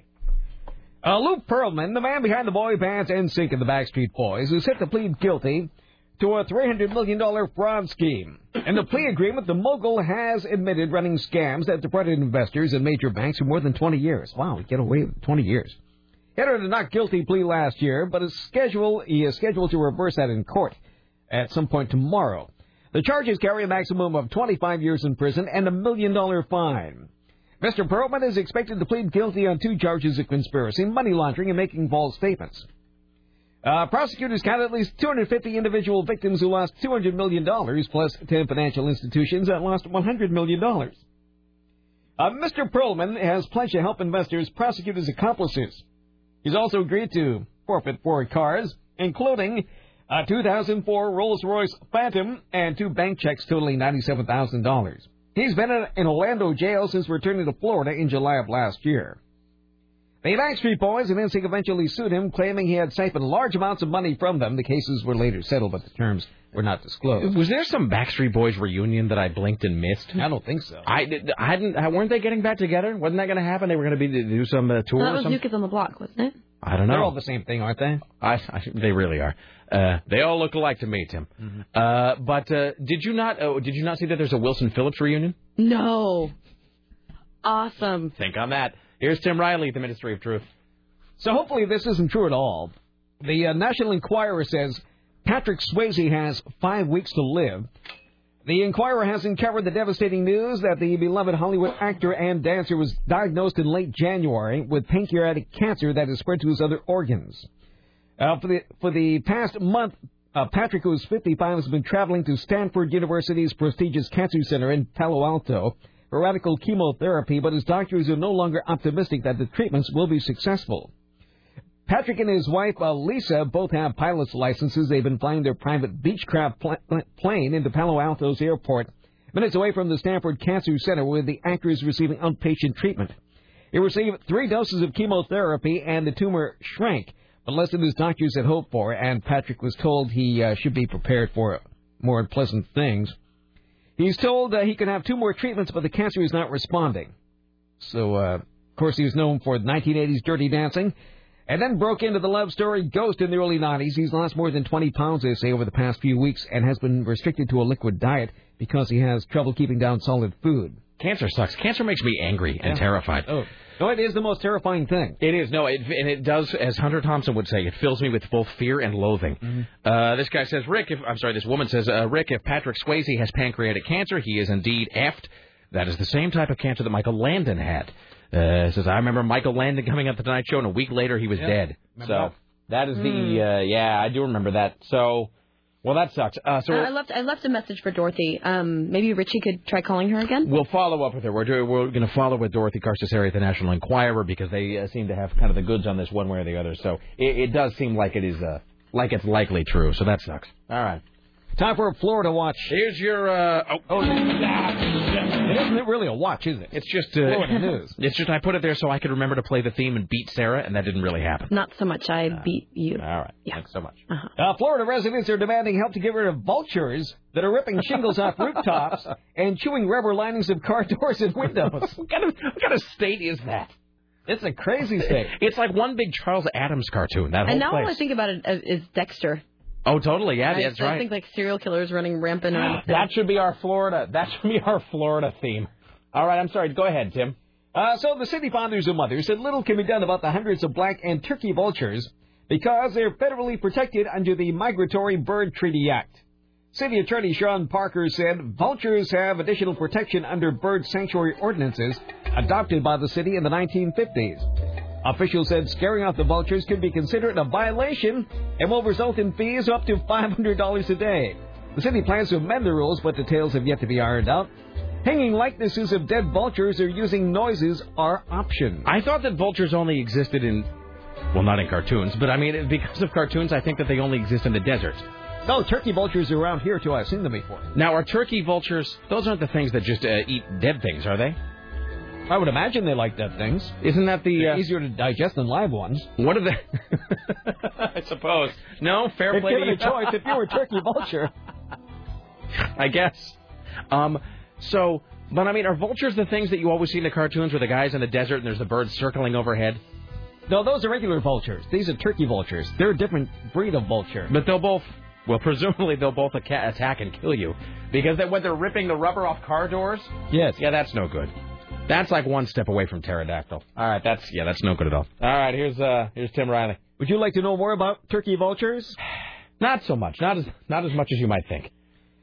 Well, they're also known as the turkey buzzard. They're found throughout the Americas. Let's see here. Most of the time, they inhabit subtropical forests, shrublands, pastures, and deserts. The wingspan is, 173 centimeters, or 68 to 72 inches. They're big. They're a large bird. It is dark brown with black plumage, a featherless, purplish, red-headed neck, and a short, hooked, ivory-colored beak. It is a scavenger. It feeds exclusively on carrion. Is that like carry out? Well, it finds its meals using its sense of smell, flies low enough to detect the gases produced by the beginnings of the process of decaying dead animals. So it likes the dead. All right. Well, who doesn't? Mm-hmm. By the way, Dorothy Carson's hair apparently gone until the 10th.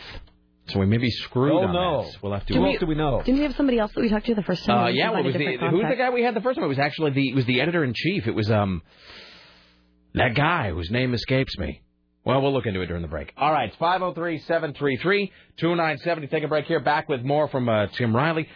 Geek Watch coming up later on. Mr. Skin from MrSkin.com. James Roop and more. Say, there's the Rick Emerson radio program.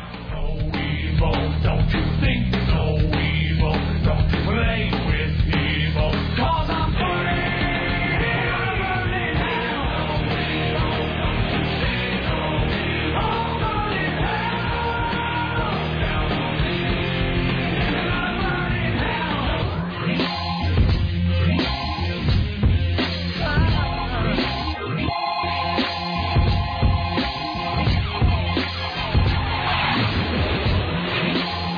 Here's the thing. By having worked in radio for so long, by dint of that, I wouldn't even know how to begin thinking about buying a home. That's the thing. I know that Tim would be happy to tell me, probably. But at this point, like if you told me somehow that my life depended on it, like you must buy a home or begin the process of buying a home tomorrow, I would have no idea how to do that. Do you just go to a house and you see the phone number on the front, you just call and go, I'd like to buy this home? Well, you could. And then there's some for sale by owner. And then they look at my credit and laugh at me or whatever. You need enough to put down. All right. Have decent credit. All right. Well. Anyway. Then you live happily ever after. Really? Do I? Yes, you do. That's all it takes, Tim, is owning property? Mm-hmm. Fantastic. It's 503-733-2970. So we've had, I'm just going to touch on this real briefly, and then we'll move on. Apparently, we're going to be talking to somebody from the National Enquirer here in just a skosh.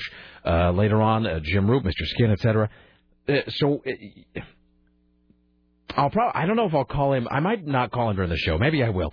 The AE, the guy upstairs that handles this, that spot that just played. What is it? South Sea Connections? The lovely Asian woman of your dreams? Yes. South Sea Connections. I should say a couple things. So of course, like all of our fine sponsors, we appreciate and respect their business. But every time that plays, I get email about it. So we should say, first of all, that is a real commercial. And B, a lot of guys, every time it plays, guys email with questions about it. So really, honestly, I might phone upstairs to Carl later and see if whoever the guy that runs this, meet the woman of your dreams from the South Seas. I might actually call up later and see if we can grab that guy for a few minutes. Be curious to know more about I would be Maybe curious. we could interview some of these Asian beauties. Hey, that's not a bad idea either. We'll ask him to bring one. Hi, you're on the Rick Emerson Show. Hello. Hello, Rick. Hi, what's up? Hey, a couple of things. Richie, of course, wants to go to the seminar. Yes? Of course he does. Hey, Swayze, you said a real nice thing. It was great to hear your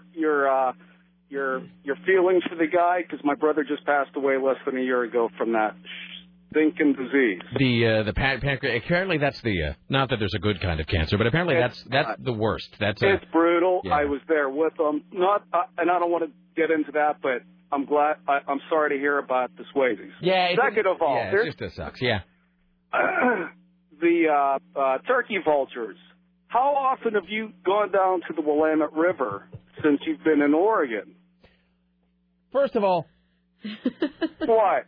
Did you really just transition from discussing your brother's death to talking about vultures? Really? That is my life. That is my life story right there. I just wanted to make sure that he's gone on with his life. I wanted his brother would want it. Life is for the living.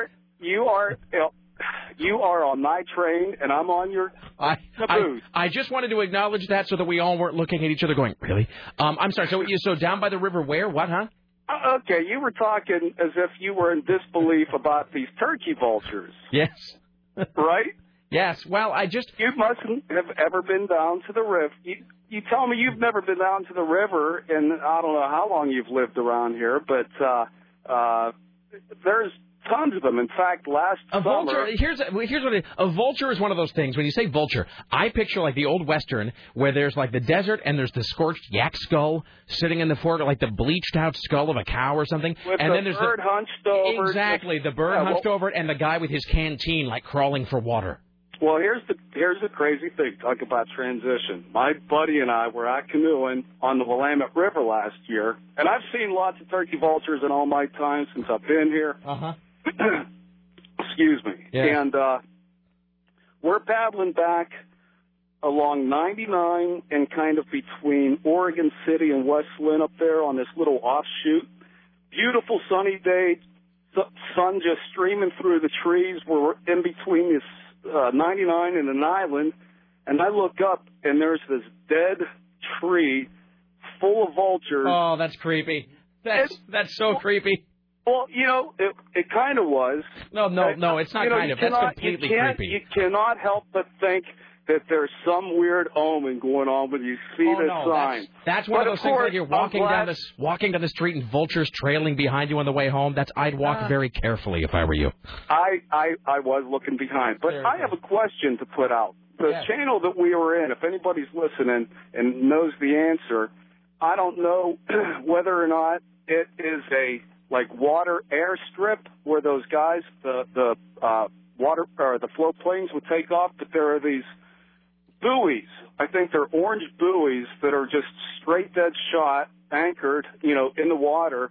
And I'm just wondering if that's a runway for the planes where they would take off. And unfortunately, speaking of death too, the one guy that flew out of there had just crashed his plane and was a seasoned old pilot. This is the most uplifting call we've had all day. Well, it cracks me up because I almost did not want to wait and think, am I going to be able to remember all the things that I had planned to say? But one last thing is... You got like 5 seconds.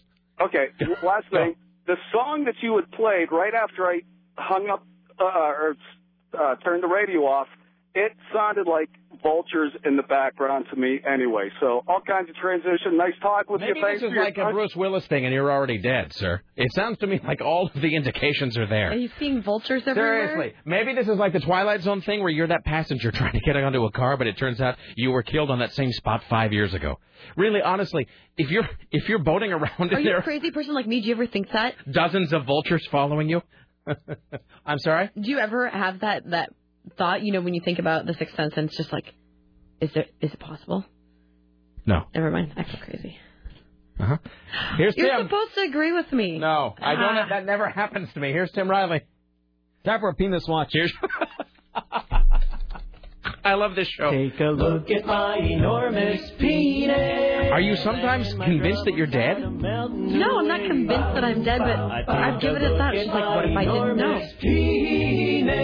You'd remember dying, though. Have I ever pretended that I wasn't crazy? You've never had a near-death experience, though, to the best of my knowledge. He had you've never been shot or anything. You would presumably know unless you just died in your sleep, I guess. Okay. Here's Tim with your penis watch. Think about it too long. An Argentinian actor in Britain is feeling a bit deflated over an advertisement he appeared in for the Royal Opera House, in which he believes a certain part of his anatomy was airbrushed to make it look smaller. Juan Pablo de Passe posed nude for London's Royal Opera House spread in 2001, but 7 years later the ad, recently used to promote a new concert, has put him to shame. De Passe says, those who touched it up airbrushed his penis so much in one version that it made it look like he barely had one at all. This article is useless without pictures. What is his name? Let's see. His name is Juan Pablo de Passe. How do you spell de Passe? D-I space P-A-C-E. All right. After the actor hired lawyers and filed a complaint, it also claimed he hadn't been paid for his work. The Opera House agreed to stop using the ad. De Passe is set to appear in this year's Hollywood adaptation of the Broadway musical Mamma Mia. Okay, so this is Juan Pablo de Passe. What is the name of the production that he is in which he stars? Let's see here. Let's see here. I'm looking at photos of him. This is a Verdi concert. V-E-R-D-I. Well, I found a photo of him. You're looking really close, so I guess they airbrushed that. That's true. I'm like an inch away from the monitor. I guess that one's airbrushed. Really, also. I'm leaning in so close. Yeah, he doesn't have a penis. Juan, could you please send us a real photograph? So maybe post it. Yeah, there's no penis here. So he has no penis. and he'll be appearing in Mamma Mia. Mamma Mia! What happened to my penis? That's your penis watch. I kill me. There's Take a look at my enormous penis. Or not. And my troubles start melting away. I take a look at my. This is exactly the kind of banter we'll have to have when Susan brings her daughter onto the show later today. Going my way. When we bring in those Asian beauties. Let's not get the two confused, by the way. In fact, let me. Do I dare call the AE on the air about it? Yeah. Tim? Yeah. All right. Let's see if I think this is Carl's account. CBS Radio Portland. Hi, this is Rick Emerson. Who might I be speaking to? This is Jason Rappaport. Hi, Jason. How you doing today? Good. How are you? You're on the air and stuff, so don't say like the MF word or anything. Okay, got it. All right. Hey, is Carl Magnuson around? I don't know. Do you want me to try and transfer you to him? That would be dandy. Okay. Hold on 1 second. What's Carl's last name again? Magnuson. Okay.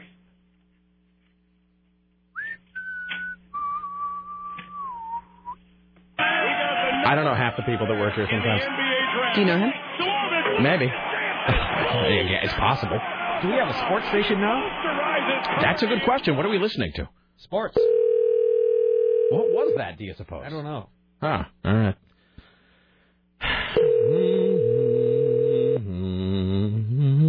Maybe it's not sounding like you should be. Well, that would be nice. I'm tired of calling salespeople to their desk and having them answer in the first ring. Hello, do you want to spend money? This is Carl Magnuson with CBS Radio Portland. I'm sorry I missed your call. Please leave a message, and I will get back to you as soon as I can. Thank you so much. I'll leave a message. Bye-bye. Because I have considered establishing an honest, sincere relationship with an Asian lady. Hi, Carl. It's Rick Emerson. So when you get a chance, I don't know. I'll find you later about the South Seas, the South Sea Connection guy. Because every time the spot plays, people email about it, and so I don't know.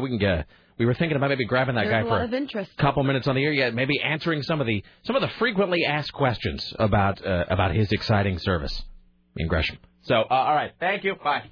All right. Well, we'll look into it. Well, I guess that's the best we can do. That's really all we can do now is pray, Tim. All right. Well, let's talk about other things, like John McCain acknowledging last night that he had enough delegates to secure the GOP nomination. Tonight, my friends, we have won enough delegates to claim with confidence, humility, and a great sense of responsibility that I will be the Republican nominee for President of the United States. Let me just say this. I was not really at the top of my game with Lisa earlier because my microphone That was a long speech. That was like a Fidel Castro long speech that he made last night. Yeah. Oh, man. I made as I told Lisa, I made like 1,000 notes. I really could have just talked for like 9 hours about it, but I made a couple notes about John McCain, who just, I know I say this a lot, but we're going to see this more and more as we head to the general election. He just seems so out of it. I mean, he just seems dazed and confused and a little unsure of where he is. He's not like the Admiral Stockdale and everything, but I mean, he's heading there. Let's see. I wrote this down to myself last night. How did this happen? How did John McCain become the nominee? You know what? I can't remember half the people he ran up against. I was thinking about just a couple of months ago. On the screen. Oh, boy. But can I tell you this? How happy we don't have to hear about goddamn Ron Paul anymore. Jesus. Did he actually quit? No, but I mean, that would be just like Ron Paul and his nutcase to keep running now, wouldn't it? No, it's a write-in campaign. I don't think he quit. Now, Mike Huckabee got up there and quit and quoted a bunch of Bible verses while he was at it with his in front of a weird CGI'd American flag. So, no, you're right. I mean, Ron Paul didn't formally bow out, which means we're probably going to get a lot more of his whacked-out supporters calling up. Anyway, so I don't know how John McCain became the nominee because no one really is excited about him. No. There's not a single... He is... You know what it is? John McCain is to 08 as John Kerry was to 04, where you kind of went... Well, I guess, all right, I mean, okay, if you say so. Ladies, there's nobody who's really full of vim, and nobody's full of pep about John McCain. Let's see, other note to myself. Did you see this where John McCain said the following two completely unbelievable things. He said, we don't pine for the past, and we don't cling to nostalgia. Says the man who is pandering to people who do nothing but that, and a guy who has to name check Ronald Reagan like every 10 seconds. There was also a great moment where Candy Crowley was talking about Terry McAuliffe, who's running Hillary's campaign. And she said, Terry McAuliffe is wandering around here high as a kite, which is fantastic. I wish I told that. Yeah, John McCain just seemed really old last night. So then he's pledging to continue taking the fight to the Al-Qaeda and the Taliban. The next president of the United States must encourage the greater participation and cooperation of our allies in the fight against Al-Qaeda and the Taliban in Afghanistan. So all his people are telling him that people want more war. We are succeeding in Iraq, and the option both Senator Obama and Senator Clinton proposed would be a recipe for greater chaos, genocide. We'd return to the region, and we would be making a much greater sacrifice. So his people are telling him that the main thing on people's mind is we want more war, and we want to stay in Iraq and Afghanistan. 100 years, Tim, as long as it takes. Well, that's what, and I know Lisa can't really take sides with these things, but this is what I said, that he really is. Whoever runs on the GOP side, and I get it, it will be McCain now, is just like going to walk into a propeller. There's no winning. There's really no winning for anybody on that. And he really has no idea what the public wants or does not want. No, absolutely not. He says it's reasonable to point out the differences between he and the president. I would understand why some people, especially the opposition, may try to either exploit or point out some of those differences in specific policy, but I am very grateful and appreciative of the support and the commitment of President Bush to this campaign. Now, don't talk to me anymore. All right. Did he ever show up at the White House today or something, where was Bush just standing around, like kind of scuffing his shoes on the ground and looking at his watch, do you suppose? So Mike Huckabee finally quit last night. I believe tonight that one of the things that we will be able to say is not only that we fought the good fight and finished the race. We'd like to have finished it first. Strangling a baby. But we stayed in until the race was over. So then he quotes the Apostle Paul. The Apostle Paul wrote that I fought the good fight. I've finished the race, and I've kept the faith. All right. Enjoy your faith. Go home. And then we have Senator Lindsey Graham, who said the president will be a great help to John McCain. I think he'll be a great help to us. He'll help us raise money. He will be able to talk about issues as a sitting president. He'll help explain to the world and to the electorate the wars that we're in. Don't you know that George Bush is just sitting W is in the office right now, like a pasty-faced geek on a Friday night, looking at the phone, waiting for it to ring. I'm sure they'll call me up. I'm sure they'll call me so I can go out and help them to raise money. And then it's just a long, drawn-out tracking shot of him just staring at the phone, waiting for a call that will never arrive. So the president and John McCain had a wonderful lunch at the White House, where Bush called McCain a friend and noted McCain's courage, strength of character, and perseverance. And that's exactly what we need in a president. Somebody who can handle the tough decisions. Somebody who won't flinch in the face of danger. We also need somebody with a big heart. All right. Mm-hmm. Meanwhile, Hillary says her campaign shows anything can happen. For everyone here in Ohio and across America who's ever been counted out but refused to be knocked out. I get it for the little people. Really, I think, honestly, her voice. That voice. The voice is what's going to shake the opposition to the pieces, you know what I mean? Everyone here in Ohio. And the audience, her crowd started doing that stupid "Yes, we will" chant last night. I think somebody didn't get the memo about how embarrassing that is. That is so. She did. I got to tell you though, she can't be stopped. That's the thing about Hillary. She really is the T-1000. There's just no. And I do believe this on KCMD Portland. I do believe, and I have no. I was talking to Sneedon about this. That I don't have any evidence to back this up, but I just got this gut sense that going into Pennsylvania, which is happening on 6 weeks from now, something like that. In fact, it's not even that. When is Pennsylvania? It's not that far out. No. Maybe it's less than that. Maybe it's 3 weeks. To look at the calendar, all I know is that we're in October. But heading towards Pennsylvania, I really think the press is going to turn on that guy. The press is going to take him apart on the way to Pennsylvania, because she's really played that game pretty well of everybody's mean to me and everybody loves Barack, and the press is. I think they're all still embarrassed about how badly they bungled the lead up to the Iraq War. I think the press is really still sort of ashamed of how they were just lapdogs for Bush, and they don't want to be accused of being anybody's lapdogs ever again. And so she has made them feel as though they have been treating Barack with kid gloves. So I think they're gonna start disassembling that guy. That's just my prediction. Now, Barack Obama tells the Today Show Clinton barely made a dent in his delegate count anyway. The bottom line is that we are in a very strong position. Senator Clinton barely dented the delegate count yesterday. We're going on to Mississippi and Wyoming, where we feel confident that we can do well. And the thing is, she got so much traction in the last few days by going negative on him, by using that. When the phone rings, who would you want to... that she's just going to keep hammering at him and just going for his knees, and he's not going to be able to respond without looking like another old-school politician that goes negative. So she's done a real neat sort of political jiu-jitsu trick of sticking him into a really awkward box, where if he does nothing, she's just going to beat him into a pulp. And if he does something, if he goes negative, he's just going to look like more of the same. So he might be just the tiniest bit screwed right now. So Hillary appears on the CBS television early show this morning and chuckles at the notion of sharing the ticket with Obama. Well, that may, be where this is headed, but of course we have to decide who's on the top of the ticket. And I think that the people of Ohio very clearly said that it should be me. Listen to that. Listen. For everyone here in Ohio and across America. No. Wonderful. I really do love her. She's just so hideous. She's so horrid in every way.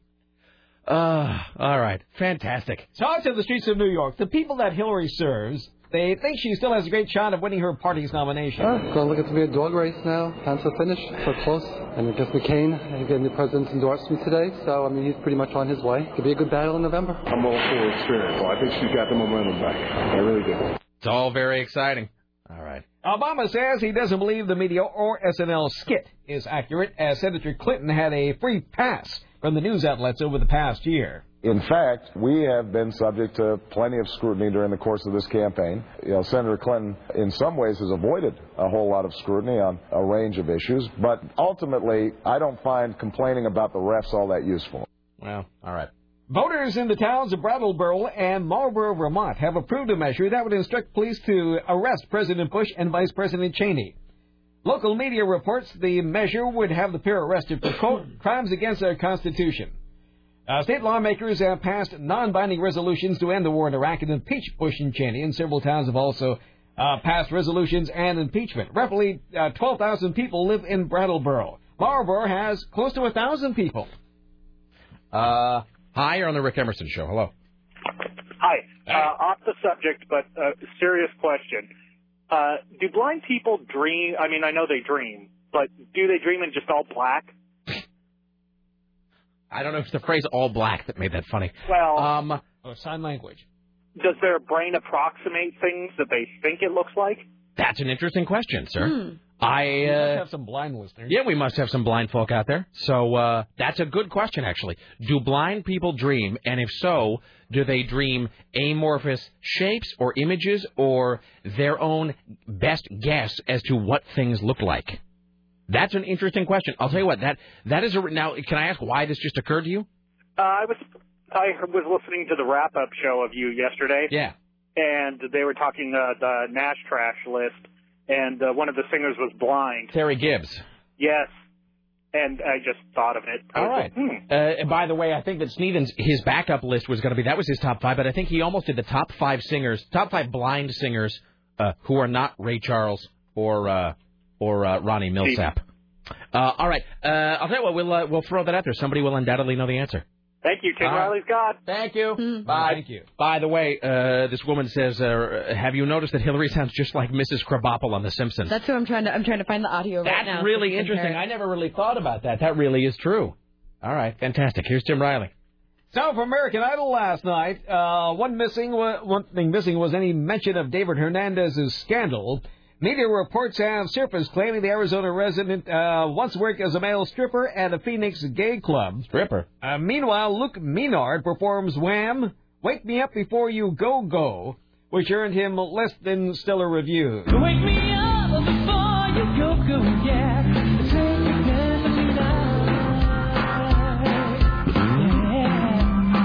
Well, that's just stupid. Yeah, Simon gives a thumbs down to that. I'll make this very quick. I didn't like it. I thought it was weak, a bit girly. and I've got to tell you, there is no chance you're going to make it through, I don't even think, to the final 12.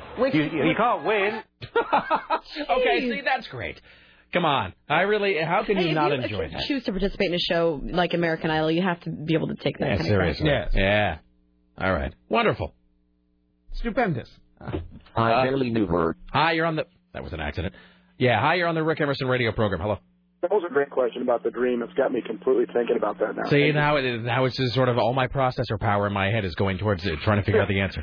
You know, the soundbite you're running of Hillary sounds eerily similar to if you were to slow down Connie Chung on the elongated thank you from her last show. I believe that you'll find if you sped up Hillary, it sounded a lot like Connie Chung. Hold on. When you say, what do you mean if you slowed Connie Chung down? Well, remember when you would play the soundbite of Connie Chung going, with the elongated. Hold on. Is this the that? Precisely. So you mean if it was a lower pitch? Yes, and I'm sorry, not slow down. It was lower pitch. Yeah, the timbre in her voice. Yeah. Hold on. So Tim, play a little bit of. For everyone here in Ohio and across America who's ever been counted out but refused to be knocked out. I wonder if we played that. I wonder how long we could get away with just playing a loop of those things before everyone had turned off the radio. I wonder if we could do it for 4 minutes. All right, you know what? Do that in the 9 o'clock hour every morning. Just to do that every day. Just to mix it up a little bit. The reason I phoned quickly is the gentleman who called about seeing a number of monkeys from the Wizard of Oz in the haunted tree along the river. The red buoys that you will see, I think he was talking about the buoys that are right off of the Kellogg Creek boat ramp there in Milwaukee. It can provide you hours and hours of endless fun in the summer if you want to see people just be idiots. Those buoys, there's 3 of them, three large red buoys.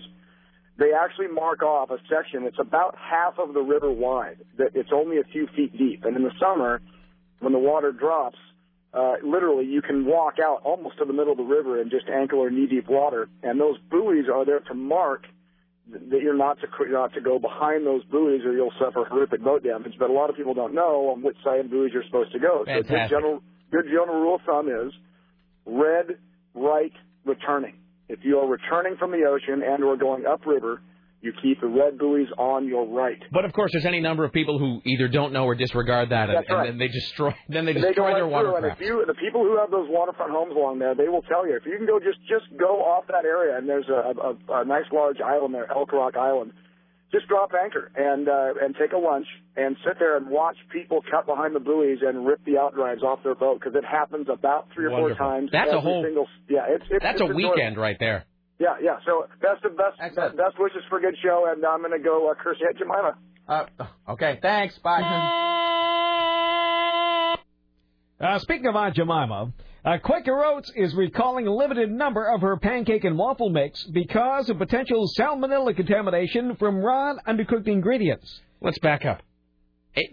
Quaker Oats isn't That's not an Aunt Jemima thing, though, is it? Quaker Oats owns Aunt Jemima. Wait, do they still use Aunt Jemima? Not that she was purchased. I mean, let's make this clear. Wow. I hadn't really considered that read on the sentence, Tim. Uh-huh. Well, we should note first and foremost. Let's play out of context theater for 1,000. Well, she's not a real person, first of all. No, she isn't. She is, Aunt Jemima is not unlike, I always forget which one is real. Aunt Jemima, Betty Crocker, Lil Debbie, but Little Debbie is real. Duncan Hines was a real person.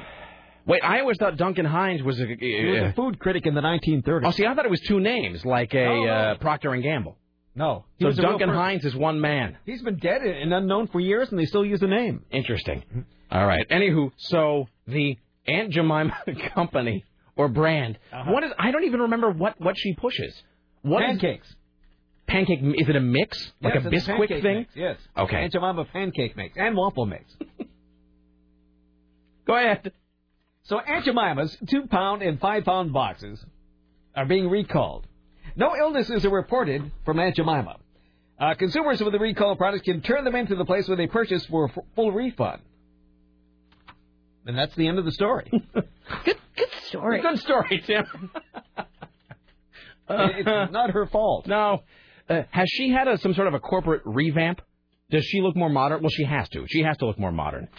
Well, she's lighter than she used to be. Well, they have lighter complexion, and they have also. She's wearing pancake makeup. Does she look like a business woman now? No, that's Uncle Ben. Remember they made Uncle Ben. He's like the CEO now, and he's not Uncle Ben anymore. He's just Ben. Mm-hmm. It's Ben's And the brawny Rice. man isn't as brawny anymore, right? No, but he looks just as gay though. If you look at the brawny man. He really honestly looks like he ought to be delivering some surprise stripogram at like one of your friends' birthday parties. You know what I mean? At least here's why, because my wife and I have that bitchin' automated towel dispenser. If we have a motion activated paper, this is what we spend our money on, a motion activated paper towel dispenser, and we had to buy. They have to be 11 by 11 paper towels. They have to be the right measurement. So I went to the store to buy a test roll. And I thought, I'll take Brawny, please. And they've changed it. He no longer looks like a lumberjack. This guy? Yeah, that's him. How he kind of looks like Arnold Schwarzenegger now. I mean, I know that I write blogs about Britney Spears and stuff, but how sad is it that I found this on a blog? Like, ooh, look at the new Brawny man. He's cute. Well, the Brawny... I wrote a whole blog about it. Is it a woman who wrote that? I think so. Okay, because the Brawny man is, he's part of American pop culture. The Brawny, he's like the Marlboro man. The Brawny man, for a long time, though, had this... It has to be said. The Brawny man for some time looked like porn star John Holmes. Huge, big, blonde mustache. And then like from the 70s. Yeah, totally. Very creepy grin. Yeah. That's him. That's totally the old school Brawny guy. I'm still making that our my How much does he look like an old 70s porn star? He does. He does very much so. So now he's a lot more clean cut. But he does look like the new Brawny guy. You know what he looks like? He looks like a masculine but unthreatening boyfriend. He doesn't even look very masculine. He just looks beefy. Yeah, that's maybe beefy. So there's the Brawny guy, and then whatever. So, all right. There you go. Here's Tim Riley. How did that happen? We started talking about You were Aunt talking Jemima. about Aunt Jemima. And then we ended up with the Brawny guy? Yes. We were talking about corporate icons, and we were talking about Ben's Rice. Do you know, can I just tell you this? I don't know if it's Safeway or whatever the supermarket chain is where Lowe lives in Las Vegas. But you know when you go in and they do the, do you have your Safeway club card? And no one uses their real name for that, right? Mm-hmm. Sarah, what's your name at the Safeway club card? I don't have one, actually. I met the guy at Safeway, and he gave me just a free nameless card. Really? Tim, do you use a fake name on your Safeway club card? I don't have one. Really? Am I the only one? I went to a Ralph's in Malibu when I was in California, and I didn't have the Ralph's card. And you need that to start your orders. Right. So a Malibu resident I didn't know lended me hers. Oh, okay. So now, but when you do supermarket shopping now, you don't go to a place where you need like a club card. No, because like Trader Joe's doesn't require that. They do not. But sometimes for just staples, I'll go to Safeway, and where I am known as Jerry Garcia. And but Lowe's name when he goes to I think it might be Ralph's in Las Vegas. His name is Uncle Ben. So so they'll scan it through, and of course, because they're just idiots behind the counter, they don't care, and so they'll scan Lowe's card through, and they're like, all right, thank you, Mr. Ben. Oh boy. First name Uncle, last name Ben. Here's Tim Riley. Hi, that's crazy. Amusement. I suppose it is. Well, Donny Osmond's been busy promoting the upcoming film College Road Trip. The film centers around Raven Simone's character, Melanie, who's looking forward to checking out universities with her girlfriend. She's so obnoxious. Until her father, played by Martin Lawrence, insists on accompanying the girls. Osmond's role, the dad of one of Melanie's friends, gave him and Lawrence some shared screen time. Osmond notes that the two men had instant chemistry. Martin comes on the set. And we just start, we look at each other and start making stuff up. I jump on his line and says, oh, I'm sorry. He says, no, keep going. And so the relationship. They had instant chemistry. I've got with Martin in this thing, Jump on my lap and keep going. Cool. I'm loving it. Can we play that whole thing again? Sure. They had instant chemistry. This is who and who? Donny Osmond and Donny who? Osmond and Martin Lawrence had instant chemistry in this movie. Martin comes on the set. And we just start, we look at each other and start making stuff up. I jump on his line and says, oh, I'm sorry. He says, no, keep going. And so the relationship that I've got with Martin in this thing, is sexy. Is really cool. I'm loving it. Okay. Well, all right. There you go. Well, we're a tolerant people. I don't care. We are. Whatever one chooses to do. Here's Tim Riley. Oh, I had this... Well, a British businessman is employing some old-time weaponry, chicken droppings, and a projectile to fight criminals. A report says Joe Western Webb loads up a 30-foot catapult with chicken poop and primes a cannon with railroad ties each night in a desperate attempt to protect his portable flooring business. He once used the weapons when he was a traveling showman and said the unusual security measures are a way of showing, quote, everything in this country is stacked against decent, law-abiding citizens. Webb refuses to heed police warnings that he'll be prosecuted if he uses the weapons. He's even set up a website encouraging others to protect their property with hundreds of people supporting his cause. By the way, I'd like to thank you for giving me this. Where is this from? Is this from Whole Foods? New Seasons. New Seasons. We were talking about this yesterday. California strawberries. Full pints of sweet new crop of California strawberries from Oxnard. You bet. And America's strawberry capital. Now, were you living in Oxnard? No. You just went there for fun. That is south of Santa Barbara. Oh, I see. So you just went there. Santa Barbara, Ventura, Oxnard, that whole area. So you went there only. You just went there to introduce the Oak Ridge Boys. Yes. At the Oxnard Strawberry Festival. Yes. Fantastic. All right. Excellent. America is getting hit by eye crime. The Urban Institute theorizes the rise in violent crime and the explosion of the iPod are more than coincidental.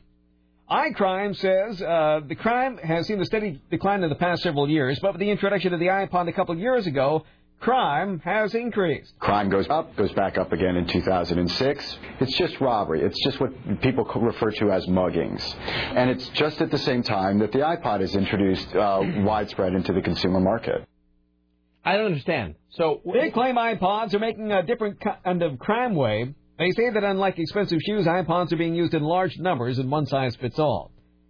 Pedestrians are wearing these and being distracted by the music players. At the same time, violent crime is increasing. Okay. So if people weren't listening to the iPods, there wouldn't be as much crime. I see. You know what would solve that, Tim, is if people would go back to music radio. Crime would go down. Really. That's really the answer here. It's iPod fatigue. It is. If you don't have it, develop it now. Do your part. Hi, you're on the Rick Emerson Show. Hey, Rick. How's it going? What's up? Okay, I think if I heard correctly what Donnie Osmond was saying that he jumped on Martin Lawrence's line. Yeah, I heard lap, which is more interesting. Oh, I'm sorry, then I take it all back. Best show ever. Oh, okay, thank you. Hi, all right, here's Tim Riley.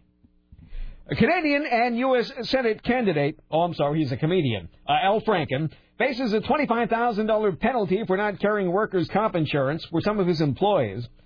The money is owed to the New York State Workers' Compensation Board to cover employees in Franken's corporation from 2002 to 2005. The Workers' Compensation Board claims the employees were classified as independent artists, writers, and performers, and under the classification, Franklin's corporations are required to cover them with workman's comp. Franken's spokesman says it's possible the matter may be a misunderstanding. Just hearing that guy's name makes me want to stab out my eyes with a pen. How could somebody with so little talent last so long? I don't know. The key is, I think, just to speak really slowly and occasionally sprinkle in something from one of your books that's been largely ghost-written by others, and then to have people call you, I don't know, rye, I guess.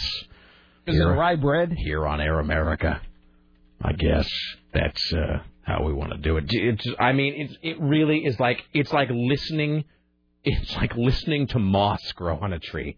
I mean, it was unbelievable how bad that show was. I just don't find that kind of speaking, like that way of speaking, interesting either. I heard a woman on, I don't know, one of the other stations, one of like the... On another network? And, well... Now, where was it? Do you know where it was? I think it was like NPR or was something. NPR's made a whole... Yeah, they've made a whole thing out about it. But she was it was so frustrating. Like, someone was just sitting there listening to it. I'm like, she's talking so slow. And welcome to the Splendid Table. Today... salt. Some people consider it a spice. Some people consider it an ingredient. But today we're simply going to consider salt. And that because they all sound, here's the other thing, they all have that one style of speaking on NPR where it's like long pauses, and it's always when they're coming out of a piece of classical music.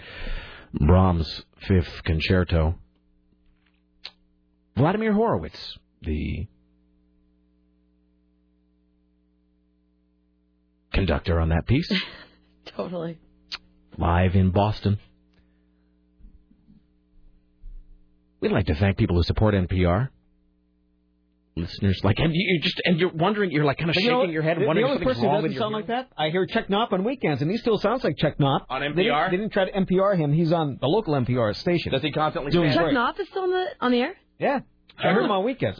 Does he stand up constantly and ask one follow-up question as the meeting is winding down? I don't know. Chuck Knopp was the news guy at KDVJJ when we were there. No, he's a great... No, I love Chuck. I really do. But he's he's a newsman at heart, has always been out there looking for the big scoop. And you could tell Chuck was a newsman because we would have these meetings where the general manager, when we were at Fisher, the general manager would call these meetings. And you know how it is. Sometimes the meeting is important, but usually it's just, a bunch of crap, and it's just taking time out of your day. And so this probably happens wherever you work. You go in there, and the whole goal is just no one ask anything, keep your mouth shut. The meeting will be done in 10 minutes, and you can go get a bagel. And so Ron Carter, who was our general manager at the time, would stand up there and say, well, team, I'm glad you're here. We'd just like to, talk about some things coming up in third quarter, 05. And you're just looking at your watch going, God, I got show prep to do. I want to get some orange juice. And the meeting would wrap up, and Ron Carter, so if there are no questions, Chuck would immediately say, no, Ron, I have a question in 4 parts. And I mean, they would just go on endlessly. So I do. And it's right when you have to use the restroom right now. Totally. Right now. That's a great question, Chuck. Let me take 14 minutes to answer it. Hello, hi, Rick Emerson show. Who might this be? This is Dennis. Good. Let me ask you this: are you on your way to sell something, or on your way from selling something, Dennis? I am actually on my way from selling something. Excellent, fantastic. Well, I thought I'd bring up something that might help twist the blind dreaming thing, but it came to the top of my mind because I'm sitting here trying to think through this. But wouldn't there be a different answer for people that have either become blind, because then they would have the memories of things that they remember, or someone who was born blind, then they wouldn't have any... Born blind.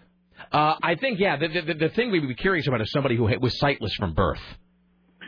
Okay. Because then you're then you have no clay with which to sculpt your visions. It's like, I don't even know where... It must just then be that you would I don't know the way you visualize stuff to be, but I don't even know how you would visualize something if you had never, seen something. It's very mystifying. But blind people usually can remember someone's face by touching it. That's how they recognize people, or at least that's Is this a thing you saw in a movie? Is that No. Rick, I hear your senses come alive when you're blind. Well, that was a Lifetime movie. I was going to say let's put our cards on the table. Is this everything you're saying now? Did you learn it from watching Daredevil? Somebody watched Jennifer 8 last night. Excellent. You went the other way. Well done. God damn it, my secret is out. No, anyway, I just thought that was curious as part of the discussion. Ask Matt with a sticky, answer mine a bottle. Okay. Here's Tim Riley. Visualize that, Tim. Mm-hmm. So here's something else for kids to be afraid of, since we're talking about children today. Children are now being dissuaded from eating snow. Parents who warn their children not to eat the dirty snow, especially the yellow variety, are left wondering whether to stop them from tasting new fallen snow also. Well, apparently this new fallen snow also has bacteria that can cause diseases in beans and tomato plants. But experts say there's no need to banish snow eating along with dodgeball, or riding a bike for that matter. There's bacteria everywhere, say baby doctors. Basically, none of the food we eat is sterile. We eat bacteria all the time. Children practically bathe in bacteria when they go to the playground. They don't get anything from snow that could hurt them. Others disagree. Okay. Tiny kids on formula a lot of times don't have the acid in their stomachs. This is all about telling kids not to eat snow. Somebody was sent out to do this story today. And snow is just water, right? Some parents say they're not going to worry about their kids eating snow that looks clean. My snow-eating concerns are generally more of the dirt urine variety, says one mother, whose 2-year-old son Charlie swallowed his share of snow. Really, my concerns, even now as an adult, are all of the dirt urine variety. The story about snow I've ever heard. But as long as kids eat snow and it's falling, I think it's okay. I tell them not to eat it when it's not on the ground, says Charlie's mother. You know what you sound like? You sound like the Pepperidge Farm guy just now. But as long as snow continues to fall, I'll continue to eat it. Dirt and urine be damned. Or Robert Fulgham, the All I Need to Know I Learned in Kindergarten guy. All right. Hi, you're on the Rick Emerson Show. Please don't be calling about urine. No. Okay, what? How can I help you? Hey, I just wanted to say, as much fun as it is to always poke fun at the PSAs that are running on your wonderful station. And it is. The other day I was listening to Tom Likas. Yes. And it goes, he's doing his usual rant. Women are human urinals and whatever. You said, now I think I specifically said no urine at the beginning of this call. Oh, I'm so sorry. you've already colored outside the lines. And then you heard what, sir? I heard a PSA about how women are our nation's greatest treasure, and how we need to encourage girls to grow up and become strong scientists that will tell us to not eat snow and stuff like that. Yes, sir. And I was just wondering, where in the meeting did they say, we're going to run this PSA. This needs to run during the Tom Likas show. Yeah. No, that is I believe there is just what they call a rotator, which is like it's one big file in the computer that just rotates all of the PSAs evenly. So that is just luck of the draw, but it is an interesting juxtaposition, is it not? Banner ads are like that too. Sometimes Dig.com has there's a whole thing there where people are constantly posting banner ads that have shown up next to something where it's all like really awkward. Like there was, I think at one point there was a story on Dig about it was one of those things where a woman had been attacked and killed by a bunch of dogs, like a bunch of pit bulls I don't know, they killed a woman and it spread her bits all over the street, and right next to it was a banner ad adopt a dog today, won't you, from the Humane Society. So those are all kind of with the electronic media expanding by the day, sir, those things happen more and more frequently. I did see a Viagra ad next to the Larry Craig story a couple months ago. Excellent. Thank you. And there you go. All right, here's Tim Riley. Yeah, we don't have a panel of experts getting together choosing the PSAs that we know are going to run 5 minutes ahead of time. No, we'd like to have that kind of time, but we just don't. We just don't. So when in doubt, we always run that thing about the lost cat magnet. Mm-hmm. 19-year-old Pasco man is in jail after a police dog sniffed him out in a doghouse. When a man called police to report that his car had been stolen, officers around the city began searching for it. They spotted it once and tried to stop it, but the driver accelerated and got away. Eventually, he ditched the car and took off. Officers from 5 agencies staged themselves in the area, and Pasco's K-9 unit was called in to help with the search. Well, a police dog found Francisco Montalvo hiding in a doghouse. He's been booked into the Benton County Jail for investigation of eluding a police vehicle and first-degree theft. Thank you for not saying. Did you say that one man is really in the doghouse after being found really in the doghouse? I wouldn't say such a thing. Thank you. All right, let us take a break. We come back. More news. Mr. Skin, James Roop will join us today. Coming up later on, we'll talk a bit about the Bridgetown Comedy Festival. And Rick Emerson, will interview children. Yes, children. Our most precious, valuable resource. Yes.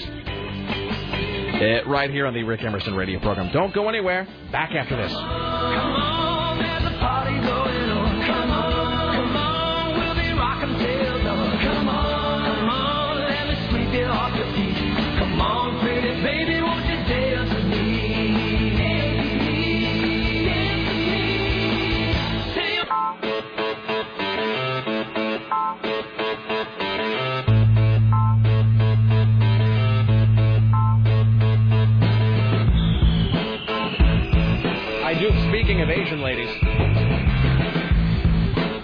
have a great Asian lady story here. I pulled this is just by coincidence, and I'm surprised I haven't had 1,000 men email me the story. Sometimes Lycus will talk about, and I came in today and I had 500 emails about this. I am amazed that more people. Now I'm going to do it Total Tom style. I'm amazed that more people did not send me the story. You are not going to believe the story I have here. You have to do it in his voice, though. I can't. Unbelievable. I've lost the ability over time to do it. Like I used to be able to do Russia's a lot better, and I can't do it now. But he really makes you wait for it, though. This story is unbelievable. If you are easily offended, tune out now. Oh, I hate and then running you sit there and you kind of go, come on! Lost the feed. Come on! When I'm sitting in here, I'm like, and he has this pauses, and like the dead air alarm goes off. I'm like, oh my god! He used to pause for so long that it would trip silent sense alarms. I think somebody mentioned to him he doesn't do it that long anymore. But so this really is just a coincidence. We were talking about meeting the Asian woman of your dreams earlier via one of our fine sponsors. So somebody sent this to me. This is from Tokyo. A Japanese... This is a true story, by the way. I'm not making this up. This is from the Associated Press. I got it from Yahoo News, but it's from the Associated Press. Dayline Tokyo. A Japanese pinup model says that her...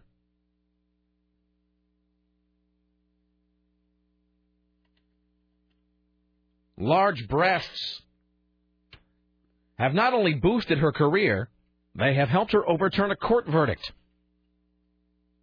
The bikini model, Serena Kozakura, was cleared after a court decided she was too well endowed to squeeze into a room through a hole, which she had previously been convicted of. The case was splashed through the Japanese media on Tuesday. Kozakura, 38, had been convicted last year of property destruction after a man said she kicked in the wooden door of his room and crawled inside because he was with another woman. In her appeal, her defense team held up a plate showing the size of the hole and said that she could not have squeezed through the hole because her breasts were too large.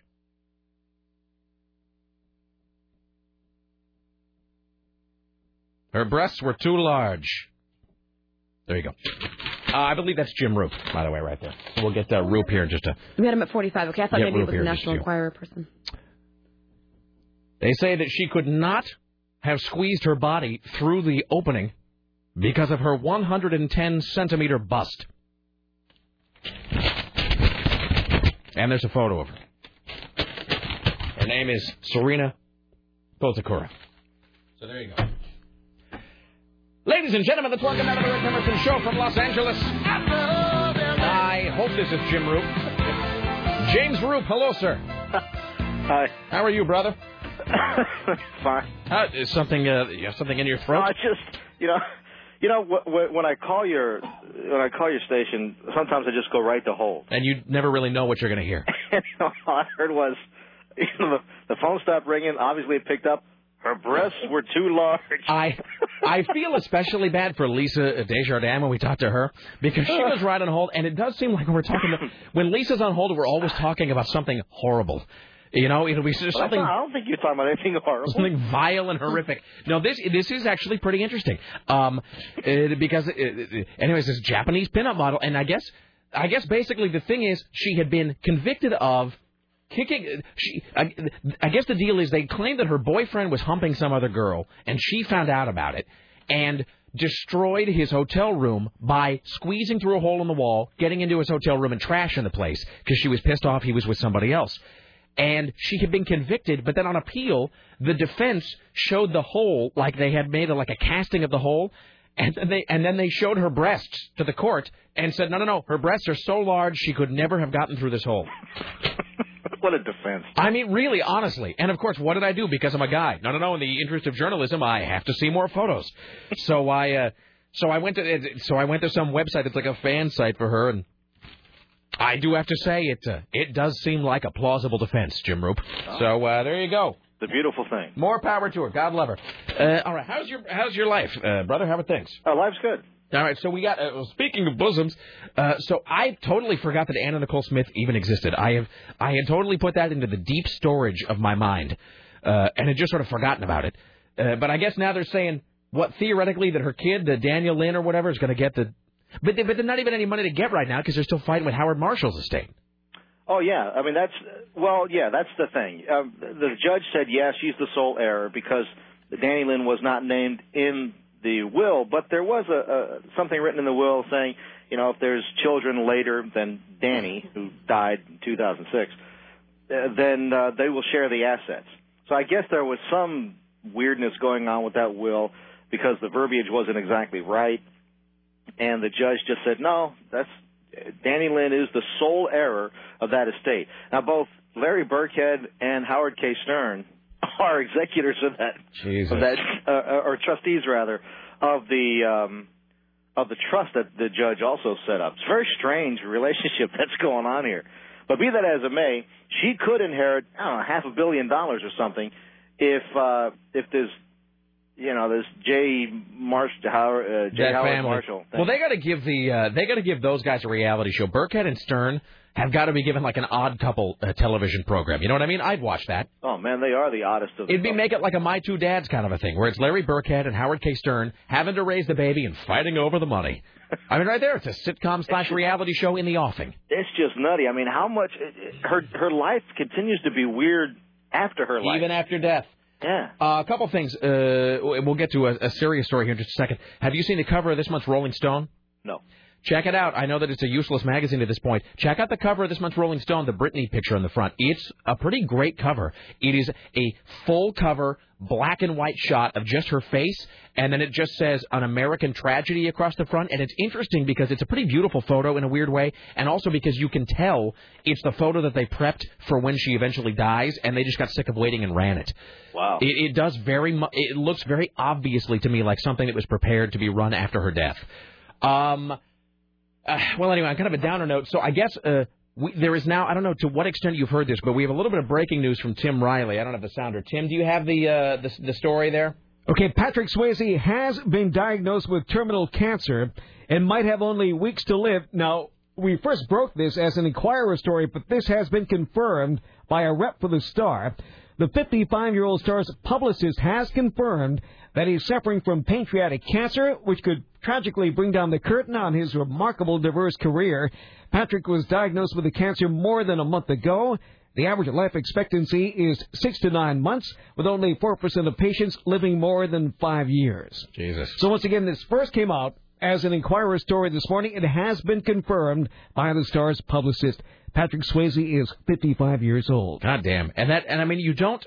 It's weird, because I don't really know much about how the human body works, but it's weird that when did they diagnose it? Last month? Yes. So they diagnosed it last month, and they're already saying, well, look, we just found it, but by the way, you're going to be dead in 60 days. I mean, it just sucks. I mean, it's not like it sucks more because... You barely have time to pack. Yeah. I mean, it's not like it sucks more because it's him, but it just is one of those things that you just don't... as much as we poke fun at Patrick Swayze, you just don't think about guys like that. Like, a celebrity or somebody in the movies or whatever, you sort of forget that, like, their life is going on when you're not looking. You know what I mean? Yeah. And, he does movies and he does whatever, but it's just, that even when you're looking away, his clock is still ticking. And it's got to be uniquely strange to go to a doctor and to have him basically tell you that, like, in 90 days, you're not going to be here. And it's just weird. Yeah, that's crazy. All right. Well, in any event, sorry to end on a big downer there, but I guess that's too bad. I mean, he did have a couple of good movies. Roadhouse was a good movie. Roadhouse. You know what? As much as people poke fun at that guy, he was in some movies that have really did, especially for guys of my age. For Ghost. Totally, and chicks love him for Ghost. He was in, and then of course he was in Roadhouse. Fu, thanks for everything. He was also in Red Dawn. Red Dawn. That's right. Red Dawn, baby. Wolverines. Well done. Thank you. Well done. And, of course, a small but interesting part in Donnie Darko, which is loved by many people. Yeah. So, anyway, all right. Well, we've been tracking that today, and I guess it's been confirmed. So, all right, brother, you on tomorrow? Oh, yeah. All right. Enjoy the rest of your day. We will have speaks with you soon, sir. Thank you, sir. All right, there you go. Thank you. Richie, I think we have to talk to Mr. Skin here, too. We're running late on that. And we should probably get Mr. Skin spoken to before the children come into the studio. By the way, speaking of... And the comedians. And the... So are we talking to... I'm sorry. I'm going to keep it positive. I'm just no. The only reason I ask is sometimes when you get X number of people in a studio, it's the number of people, it becomes a little chaotic. That's exactly what I was saying. That's what I was telling Andy Wood, the guy who's directing, and he's just like, can I bring in 27 comedians? I'm like, it's best for you. It's in your best interest, especially. I'm like, I understand these people are funny, you want to share them, but it's like the best interest of the event that you're trying to create is to have less chaos in the studio so that you can get all the information out. That's my thing. Is there's only so many microphones in the studio, so I want to make sure that it sounds, because otherwise it can be. It's going to sound. And you know how comedians are. You get them in front of a microphone, and suddenly the spigot is on. By the way, this email says, Rick, 110 centimeters is 44 inches, just so you know. A 44-inch, but that can't be real. When they say she has a 44-inch bust line, that is, because I hate to reopen this conversation all the time, but that's underneath, unless they measure it differently in Japan. Well, I mean, they measure, when you're fitted for a bra, they measure different areas. So is it around the front or is it underneath? It's around the front and underneath. Well, all right then. Well, clearly I have to do more investigating. Let's welcome now to the Rick Emerson Show from MrSkin.com. Mr. Skin, hello, sir. How are you, brother? Hey, Rick. How's it going? Things are good. Sorry for grabbing you a little late today. What's up in the world of skin? Well, I wanted to mention, first of all, there's a movie opening in theaters called Penelope this weekend starring Christina Ricci, and I wanted to point out that she is not naked in this, unfortunately, but don't worry, if you go to MrSkin.com, you could see her nude 5 different times in Black Snake Moan, a movie that won an Anatomy Award this year, too, I might add. And was she nude in Prozac Nation? Yes, very good. You know your nudity, Rick, because that was pre-boob job nudity from her, but it's been about 6 years. She did that in 2001. And now, 6 years later, naked in Black Snake Moan. But by the way, I do have to thank you for, was that a Cashback? That movie? Oh, did you see Keely Hazel? Yes, I did. On my own time, off CBS property. Yes, of course. I did peruse that, and that really is something exceptional. It was one of the great nude scenes in a long really time. It was. So anyway, so no nudity from her and Penelope, but check her out in Black Snake Moan, or as Rick suggests, Prozac Nation, which happens, by the way, in the first 3 minutes of Prozac Nation. So also, Natalie Portman, if you're a fan of hers, has a couple of DVDs that came out this week. Goya's Ghosts, where she has nudity. It's some brief butt shots, and Hotel Chevalier, which is a 13-minute movie short as part of the Darjeeling Limited, which is new on DVD, where she shows whole butt in that. So very exciting. I know a lot of guys are fans of Natalie Portman from Star Wars. 2 movies this week where you could see her naked. I guess it's a double shot of espresso, if you will. So good nudity from Natalie Portman. And finally, I know lots of guys are fans of Pirates of the Caribbean's Keira Knightley. She's a gorgeous UK babe, but indeed.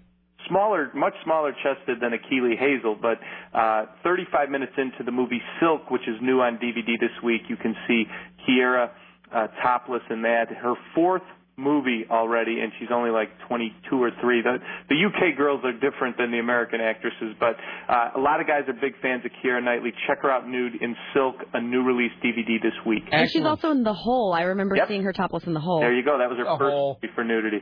All right. As always, sir, you're doing the Lord's work. Yes, thank you very much. Thank you, brother. All right, take care. Mr. Skin, fantastic. The whole ass. The Hole is the whole butt. It is the most terribly, wonderfully awful movie ever. And it has your girl in it that you like, the one from American narrows Beauty. It down. Thora Birch? Yes. I was just thinking about this. She's all naughty schoolgirl in it. Of course she is. Ellen Page is the new Thora Birch. No, Ellen Page is a lot more talented and cute than Thora Birch. Don't you say that about my Thora Birch. I just don't see it. I don't see it. Yeah. I've never seen it in the Thora Birch. You got to look through my glasses, Sarah. Look. You know what? I don't see what it is about some of the guys you're into. Ladies and gentlemen, here's Tim Riley with some more news for you. And now, from the Ministry of Truth, this is Tim Riley. So a couple of retirees this year will need about $225,000 in savings just to cover medical costs. The figure is calculated for a couple aged 65. It is up 4.7% from the 2007 figure of $215,000. Why on earth would anybody want to live? And where do they find $225,000 just to cover medical costs? Now, this is out of pocket. I don't know. I mean, really, it is one of those things one tries not to think about. The first study showed in 2002 that you needed $160,000 in savings to fund medical costs in retirement. Jesus. The study blames rising health costs this year on higher unit costs. For example, the cost of a doctor's visit, higher utilization rates, health care services, rising costs associated with new technology, and a general screwing of the American public. That's where 98%, that's your problem right here. You got this screwing going on. Jesus. Well, I said I'm going to the dentist next week, and I know that's a minor thing. That's not like it's life-saving surgery. But if they look at me and go, no, these have all got to come out, like, I don't even want to think about how much it's going to cost. Maybe they'll give you some porcelain. Yeah. Hey, let me ask you this. So here's a dumb question. If you have porcelain teeth, do you have to brush them? I mean, yes, I know you would for purposes of hygiene and breath. But they can't get cavities, though, can they? No. So theoretically speaking, if you didn't mind having foul breath, you wouldn't have to brush. Well, you should, because you want your gums to be healthy as well. Oh, that's true. You get gingivitis. Yeah. That's true. All right. Because they go right down to the gum line. All right. Okay, no, fair enough. All right. And you want healthy teeth, don't you? No, I do. I do. I don't have them probably, but I do want them. Well, Pasco is ready for swimming pool updates. Pasco council members have a plan to update their aging swimming pools. And according to the Pasco Bugle, whatever the newspaper says, they're glad to see they're taking action to bring more water to more people. This includes the updating of the 50-year-old Memorial Pool, opening a new pool with lap swimming, zero death entry, and lazy rivers and a slide. I don't understand any of these terms. Well, the population of Pasco continues to grow, and its facilities continue to age, and there's no denying that swimming opportunities in Pasco are woefully inadequate. The more you know. Let's see. Here's Judith, who wants to talk about something. Hi, you're on the Rick Emerson Show. Wow, right through. This is Dennis again. I thought I'd give you a little heads up. My whole grill has been knocked out through years of not really wearing the right protective gear. Uh-huh. And all my teeth are porcelain. I don't know if you know that, but the nice thing about them is they don't go gray. So you could just abuse your teeth in all kinds of ways. Yeah, but I do brush my teeth because my wife doesn't like it if my breath smells. Okay. Thank you. There you go. That's Dennis. Why did it say Judith? All right, thank you. Why did it say Judith and then I picked it up and it was Dennis? Maybe this is Judith. That's like just opening your advent calendar and a spider comes out. No offense. Oh. Hi, you're on the Rick Emerson Show. Is this about Patrick Swayze? Yeah, I was trying to merit a too soon sounder, but you probably don't have that one. That was one of Now, hold on. Let's stop here. Now, I want you to think this through. I want you to ponder whether you really want to say something about Patrick Swayze. However, no, you're not pondering. All right. I want you to think. Think some more. Gee whiz. Keep thinking. Don't stop thinking yet. All right. Now, do you really want to make an observation about Patrick Swayze? Not Patrick Swayze per se, but it was to be an attempt at a Patrick Swayze too soon moment, but it's an incomplete joke. The best I could come up with would be to try and cram the word pancreas with "She's Like the Wind" lyric and sort of a pun. That's a terrible idea. That's an awful idea. May I ask you briefly, do you remember the Mighty Dog dog food commercials? No. Where they would brand the wet dog food? No. You don't? No. All right. Thank you. Bye. Do we have any turkey buzzard calls by any chance? I would love to talk about the turkey buzzard. Somebody has noted this. This is interesting, actually, and then we'll take a break here in a few. This says, Rick, I don't want to suggest a Roadhouse curse or anything, but it is worth noting that Jeff Healey from Roadhouse just died 2 days ago. So there you go. Sam Elliott, be watching the skies. Let's do one more, and then we will take a break here. Well, residents of a small French village face severe punishment if they die. You sound like Orson Welles just now. Residents in this small French village pick peas every winter. That's according to a new ordinance posted by the village mayor. The ordinance says any person without a plot in the local cemetery is forbidden from dying in the parish. It also said offenders will be severely punished. The mayor said the ordinance had been posted because there's no room left in the village's overcrowded cemetery. In January, a nearby town court ruled against the village acquiring private land to extend its cemetery. Okay. That was one story you asked for. No, that's true. Is that adequate? No, it just sort of was there, and now it's done. Right. But see, now Richie is... Okay, I know we have to take a break here in a second, then we'll come back, and I will speak to some of America's young people Before we do that, though, I have to... It's called Sex Panther by Odeon. Oh, God. Now I'm wondering what's in Richie's green room that the girls might be exposed to right now. God only knows what he's got. Are they in there with him? Glad Scotty's not there anymore. Richie Bristol. Oh, here he comes. I don't know where they are. They're around here somewhere. All right, let's welcome our intrepid PA, Richie Bristol. Hello, sir. Hello. Are the girls here? Yep. And these are, one of them is Susan's daughter, and then one of her schoolmates, and they're going to come and make me feel shame about the woeful education that I received. Girls are just as smart as boys. No, they're smarter, typically. Let's see. So the Asian girl of your dreams thing, that guy, now we probably won't have a chance to talk to him today. Oh. When is the seminar? Very busy. Do we know? Isn't it like Saturday? Is the seminar Saturday, Sarah? Do we know? I don't know. We've been playing the spot. I've been out of the room though. Well, we'll listen to it. I think the seminar's this weekend. No. It was like March 27th. Oh, then we got lots of time. Yeah, it was, should go to it. Toward the end. You should totally go to it, and then come back and tell you about it. Maybe you can be an endorser, Richie. You can be a proud. I got 3 women on Asian Connection. An Asian man prefers Asian women. That is. Oh, jeez. Wow. I'll get me a harem. Let's. 30 cents a piece. No. I love radio. It was too late to have him do the. That was like going to have you ponder that, but no. Gonna get me a harem. Richie doesn't have a filter. It's amazing no one's ever written a touching folk song about that. Jesus. Well, here's the thing. We're going to talk to these school children, and then we got the guy from the Bridgeport Comedy Festival. So we will, but maybe tomorrow. Yeah. What's tomorrow? Wednesday? Thursday? The hell is tomorrow? Thursday. So why don't we talk to him, see what we can do tomorrow? Okay. All right. Do you have his contact info? Yeah. Okay. Well, this is the flyer. I didn't know if you had his Richie thought it was a flyer. It's a golden ticket, Richie. Woohoo! All right, go away. He's really perky today. Because he's going to get him harem, Sarah. Wouldn't you be excited? Oh, boy, would I ever. By the way, speaking of Thora Birch, all right, we're going to talk more about that later. An angry email I got a from Aaron. creepy email from Aaron describing Thora Birch's Me bosoms. Too. Describing... Those are the ones you don't need to CC me on, Aaron. Yeah, seriously. That's man talk, Aaron. Talking about the various positioning of parts of her bosoms. Yeah, maybe that's dude talk. You don't want to... All right. Thora Birch. All right. I mean, I haven't seen her lately. She might look all pecky now, but I don't know. All right, back after this. It's the Rick Emerson Show.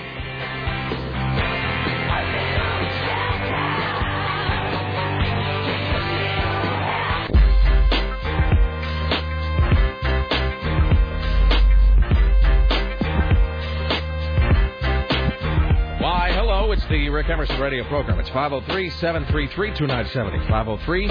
503-733-2970. Coming up later on in the hour, we will talk to Andy Wood. Yes.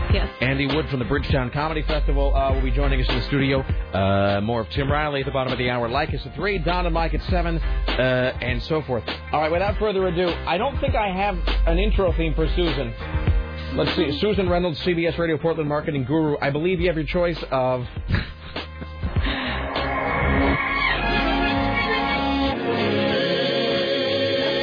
I think this is... You have Holly Jolly Christmas being played backward? Or... There we go. We'll make that. Oh, that's just sad. Susan Reynolds, CBS Radio Portland marketing guru. Hello, and how are you today? I am well. Thank you so much. You are accompanied today by some prime examples of our nation's greatest natural resource, the young people, Susan. This is the future. Yes, it is. Taylor Reynolds, is that last name a coincidence? I think not. All right. And also Chelsea, am I pronouncing this right? Averna? Mm-hmm. Averna? Yeah, Averna. All right. So you guys, well, first of all, I was lamenting the fact that you guys go to a school that is like exponentially greater than any school I ever went to. Because my whole thing when I was in school was they would, I think it was just to keep us off the streets and, to keep us incarcerated because we never got to do anything good. And the only time that we ever got to do anything remotely like this Blue Ink program that you guys are doing, they just stuck us all in a bus and they just sent us across the town to the vocational center with all the hoodlums and the teen moms. And so... I mean, you may have such a place. Do they have that in schools now? Do they have an alternative school? They do. Do they threaten to send you there? I've never been threatened. I mean, not like you personally, but I mean, if you're a troublemaker, you're going to go to the alternative school. I don't think so. No. Really? What do they threaten to do to kids who are just chronic troublemakers now? What is the big... like expelling? Let me ask you this. I have 4 questions to ask. 1, so they don't threaten bad kids with alternative school. No. Do they say this? Do they say this is going on your permanent record? Sometimes. I've heard it. Okay, here's the thing. There is no permanent record. Just so you know. Like between you and I. Permanent record? It's a fiction. It's total BS. Doesn't exist. Yeah. Okay. It's made up. Time out on the field. 3, Susan, it's my trademark irreverence. You knew that you this would happen coming in. You're you right. Think You clean can't up our play. act? No. Yeah, you can't plead ignorance. I asked for this. I had a 3rd thing, but I can't remember what it is. Good. So the Blue Ink program, so this is where they take, and you guys are in what grade? 8th. All right. So they take it and they break you up into groups of what, like 15? And then you form a business or a corporation or a company? Corporation, yeah, that's what it's called. All right. And so do you guys get to choose what the corporation does? Well, I think everyone kind of brainstorms together, and there's a president and vice president, but everyone kind of contributes to see what kind of product they're gonna make. So this is like The Apprentice with 8th graders?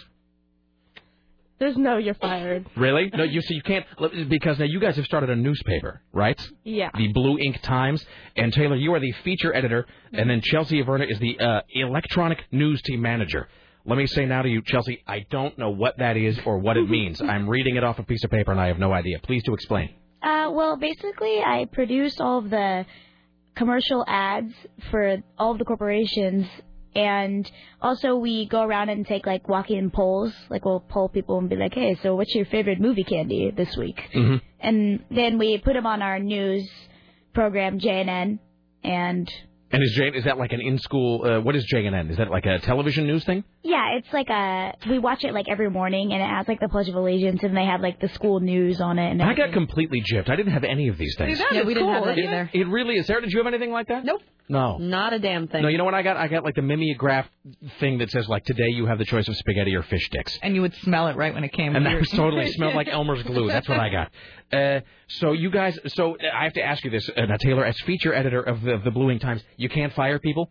No, I'm not allowed to fire anyone. Can you punish people who wrong you or displease you in any way?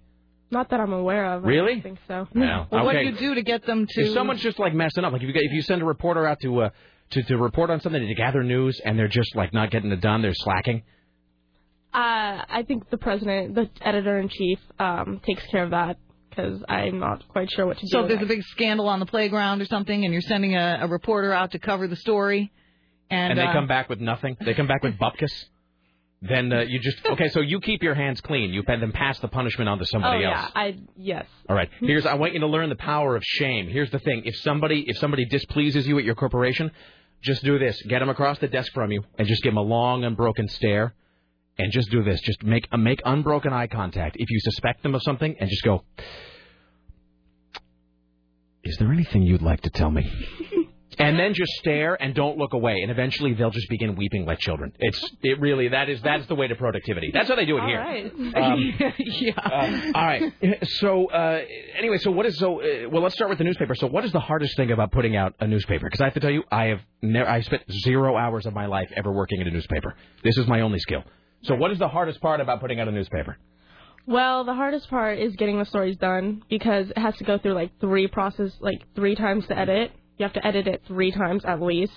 Sometimes they have mistakes and sometimes they don't. So it's probably getting a good story out. Now, what are the most common mistakes that you see? Is it people who just don't know how to use semicolons, or is it they get their facts wrong? Or it's definitely sometimes capitalization, and a lot of people type the instead of they. So typos. Do you see a lot of your and your, or their and their problems? Well, not in the final copy, but before I put it out. Yeah. All right. So do you catch those? Are you the last line of defense? No, I'm the first line of defense. Excellent. So you weed out 80, 90, 95% of the problems. Yes, I do. All right, because it's really electronic, Microsoft Word spell check, it's made people incredibly dumb in some ways. So it's good that you're there. Mm-hmm. All right, Chelsea, hardest part of your job. Go. Probably going out and getting all the corporations to cooperate with us. They're not very nice sometimes. Scandal. Please tell. Do tell. Well, we'll go to a corporation, they'll be like, well, what am I getting for this? Blah, blah, blah, and then they It sounds they just give like us working here. little glares, and then they'll be like, wait, can I have my money back? Okay, now, can I tell you this? You're perfect for radio sales. There's probably a cubicle waiting for you upstairs. Really, honestly. Just another, I need my money back now. We saw the sales manager, and he was asking him, what are you girls doing here, and would you like a job? What are some of the corporations that we have going at Blue Ink? Well, we have, basically, they sell anything from string bags to blankets. There's a lot of different products, and the prices are range from 50 cents to $16. Now is all of this if you're selling a physical good, like a bag or something? Now does that have to be made? Do you have to make it all yourself, and the corporations have to make it from scratch? Yeah, there are people in the classroom sewing and tying knots and doing everything. You were telling me about a neck warmer, something. Yeah. What is this now? It's I'm not quite sure what's in it. It's one of those it's like a pillow with seeds in it. There's rice in it. Dude, no, I know those things. Those things are fantastic. You put it in the microwave? Yeah, you put it. It's got barley in it. I think I saw one of those at Saturday Market. It's got barley and lavender or something. Well, but they tried to do that, but I think they got their smells wrong. They smell like burnt oatmeal or something. Okay. Excellent. And how much are those going for? Well, the neck things are really long little bags, and they're I think 2 for $13. Yeah, I would think that they would be marked down at this point if it's we call this hint of lavatory. That's when it becomes. I want you guys to learn a term called buyer's market at that point. So now I hate to ask this, but now I'm obliged. Now are any of the you don't have to name names. Now are any of the corporations just flat out eating it? Are they anybody just full on failing?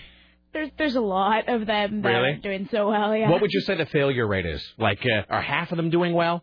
I think probably a fourth are doing not very good. Well, see, and I hate to sound like I'm just mouthing cliches, but see, sometimes it is those things that go poorly from which you learn the most. Is it not, Susan? We have seen the commercials for the Dyson vacuum cleaner, and he talks about how many times they have to make one before they get it right. Absolutely. And then you learn how not to mangle it next time. Now, you guys competing for something? Is this at the end? I mean, the corporations at the end of this all, you got to get together and compare your bankroll and see who made the most.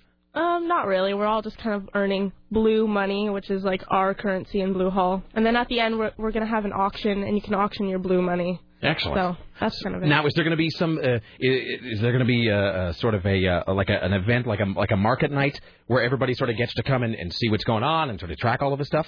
Yeah, that market night is on March 7th. So that's tomorrow, I think. Thursday, yeah. Tomorrow, Thursday. It's from 6:30 to 8. It's at Stoller, obviously. And basically, everyone we all constructed booths, and they're all special, and there's streamers hanging everywhere in the main hall. And you come in, and everyone has their prices on their booths, and then you can go and buy stuff. But when you go to order, you basically order things pre-order, and then they give you a receipt. And you should get your orders either, if not the next day, maybe within that week. And they'll produce them and they'll give them to, I think if you have a kid in their homeroom, they'll give them to I don't know how that works. But. So having done this now, does this make you dread the real world, business world more or less? Way more. Excellent. Hold on to that dread. Yeah, really. So, Rick, if you would like a stinky neck pillow, I'm sure I can get one for you. Sounds like they're going to be collector's items. And there's money to be made by you guys, yes? Yeah. And then you're giving it to what? To charity? Charities, yeah. The charities there's a bunch of cancer kind of charities. The Humane Society. Yeah. So really, this you are putting in lots of work, and at the end of the day, the money goes elsewhere. It is exactly like the real world. So there you go. You're set. I have to ask this really quickly because Susan and I were talking about this. That you guys have got a radio station at your high school. We do. Middle school. I'm sorry, you're at high school. You're middle school, and it's now. Do you listen to it? Well, you can only get it in the parking lot of the school. I think I worked at that station. Yeah, it's kind of pathetic. I've driven by the school, and I thought, oh, let me quickly try to get the station. And you can get it for about the length of the parking lot, and then, Fall Out Boy. Yeah. That's it. Not even. I mean, you don't even get fall. Yes. That's what you get. All right. Yeah. Excellent. But All right, final thoughts, observations? Susan, anyone? We have a website for the Blue Ink Media. Of course you do. What is the website? www.blueinktimes.com. And is this the newspaper? It's the whole media. The whole thing? Okay. And it's INC Inc. Not INC as Incorporated. Yeah. BlueInkTimes.com? Mm-hmm. Excellent. And it's a pretty nice-looking website, so... Yeah. Fantastic. Excellent. All right, Taylor and Chelsea, congratulations, and the best of continued success as you plunge on into the, now, to the world of business. Now, did you want to say any last thing, like something about how you... Baba Booey? Got to get... No, that's not what I was going to suggest. They were wanting to thank you for getting them out of school for about an hour. That's what I do. Well, let me ask you, what would you be taking right now? If you were back at school, what class would you be in? Doing the blue ink. Oh, really? Okay. So I'm not getting you out of anything. Like, I'm not getting you out of whatever. No, it's sixth graders are going wild with their bosses gone right now. Oh, that's true. So you're going to get back and it's just going to be chaos. Oh, yes. Yeah. Okay. Seriously, here's the thing. You find one person and you make an example of them publicly. That's the thing. In the presence of others. All right. This is not the sort of advice Susan wanted me to give. All right. Thank you so much. The website is Blue Ink with a C Times, BlueInkTimes.com. So thank you guys for coming in. Thank you, Susan. Thank you, Rick. Thank you. All right, we'll take a break here. Back after this with Andy from the Bridgetown Comedy Festival. More from Tim Riley. Like us at 3, Dynamite at 7. Stay there.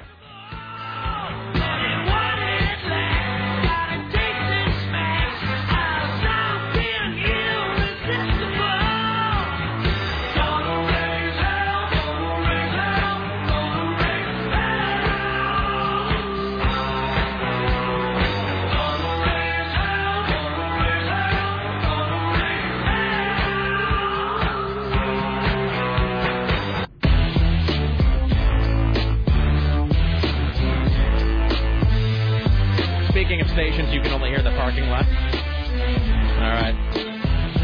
503-733-2970. Ladies and gents, this is the Rick Emerson radio program. I do believe that tomorrow when we are Richie-less, by the way. Richie is gone tomorrow. But he has, I believe, as his final bit of business today, he's going to book Stu, what's-his-guts, from Meet the Woman, the Asian Woman of Your Dreams. The guy, the South Sea... South Sea Connections, who are not an escort service. They are not. They are not. It says right here. They help you find love. Underlined. Like partners. He's on for tomorrow. Is he coming? Is this a phoner, Richie, or is he in the studio? Which do we want? Studio. Studio? You think? Richie, is this on the phone or in the studio? It'll be suitably awkward and awesome. Let's say studio, Richie. Fantastic. And then we can put Richie on the spot and say that he's interested in it. Yeah, because I'm sure Richie will be really embarrassed. Some spoiled ladies. Richie wants a harem. What's the best way to accomplish that? All right, speaking of fantastic. And now, from the Ministry of Truth, this is Tim Riley. Some very sad news. This has reached the mainstream media. First, the Inquirer came out with it. Once again, the Inquirer did scoop the rest of the world. And a rep confirms that Patrick Swayze does have cancer. Yeah. He's been diagnosed with pancreatic cancer. The Inquirer broke the story this morning, citing an insider. And the Post says Swayze's publicist acknowledged the diagnosis was made over a month ago. The Pancreatic Cancer Action Network, just saying words like that gives me the shivers, claims the average life expectancy for patients whose cancer has spread to other organs is 3 to 6 months. God. It is also the third leading cause of death for men 40 to 59. The third leading cause of death? For ages 40 to 59. Wow. Jesus. That's a little freaky. I mean, it's just... whatever. There's just nothing you could... I'm just going to keep repeating the same thing, I guess, if I talk, which is just that it's just so weird to ponder it when someone says that, like, in 60 days, you will not be here. Mm-hmm. I mean, you can't even wrap your mind around it. And men ages 40 to 59 can get this. Jesus. And is that a genetic thing, or is it just luck of the draw? It all depends, really, I guess. Like everything else, if you grow up on a landfill? Probably, or maybe your parents, it's hard to say, really. Yeah. They just can't put it down. All right. But if your family, there's a history of it in your family, you should get it detected as soon as possible. Swayze's film credits include Dirty Dancing, Ghost, Roadhouse, and Point Break. So that's very sad. Well, Tim, our healthcare system in this country is flawless. We don't need socialism here. No, not at all. Of course not. We don't. Our healthcare system is just fine right now. Police have found more than 40 pounds of cocaine in a traffic stop near Woodburn. Go figure. The OSP stopped a car speeding at an unsafe lane change at I-5 around noontime. Trooper said the driver, 25-year-old Sabas Rio Ruiz, gave them permission to search his car. Well, he thought they had nothing to hide. But apparently, with a dog-sniffing canine, they found 44 pounds of cocaine. His name is what? His name is Sabas Rios Ruiz. I just like to hear you roll the R. Well, they found 44 pounds of cocaine in a hidden compartment and arrested Ruiz for drug possession, distribution, and conspiracy. His bail, $2 million. State and local agencies continue to investigate after 2 major cocaine seizures over the past month. I got 2 things to say about this. One, I-5 is considered drug alley. Is it really? How proud they must be. Is there a sign? Yeah. America's drug highway. I-5. It's right next to Diagon Alley. Welcome. I'm picturing Ricardo Montalban. Welcome to Drug Alley. I got 3 things to say, I guess. One is seizure. I barely knew her. The other one is this. Well, I don't remember that one. The third one is this. Never give people permission. I can't believe we gave you advice to criminals. Okay, but don't give them permission to search your car. What kind of jackass? Can I search your car? Sure. I mean, how would you not remember there's 44 pounds of cocaine hidden somewhere? So, as Jay-Z said, the glove box is locked, so is the trunk and back. I know my rights. You're going to need a warrant for that. Don't let Jay-Z taught me that as well. Really? It's true. Don't let a man search your car. And thirdly, here's the other thing I was going to say. If I were a drug kingpin, not that I am, but I'm saying theoretically speaking, if I were going to be a kingpin, you got some guy out there ferrying your cocaine. You know what you do? You spend about $40 and you have the car altered so that it can't speed. Can't, period. What top speed in the car? 55 miles an hour. That's it. And you install redundant brake lights because that's what always gets these jackasses pulled over. Yes. You know, just driving along, changing a lane without signaling or some crap. Well, that's it for me for now.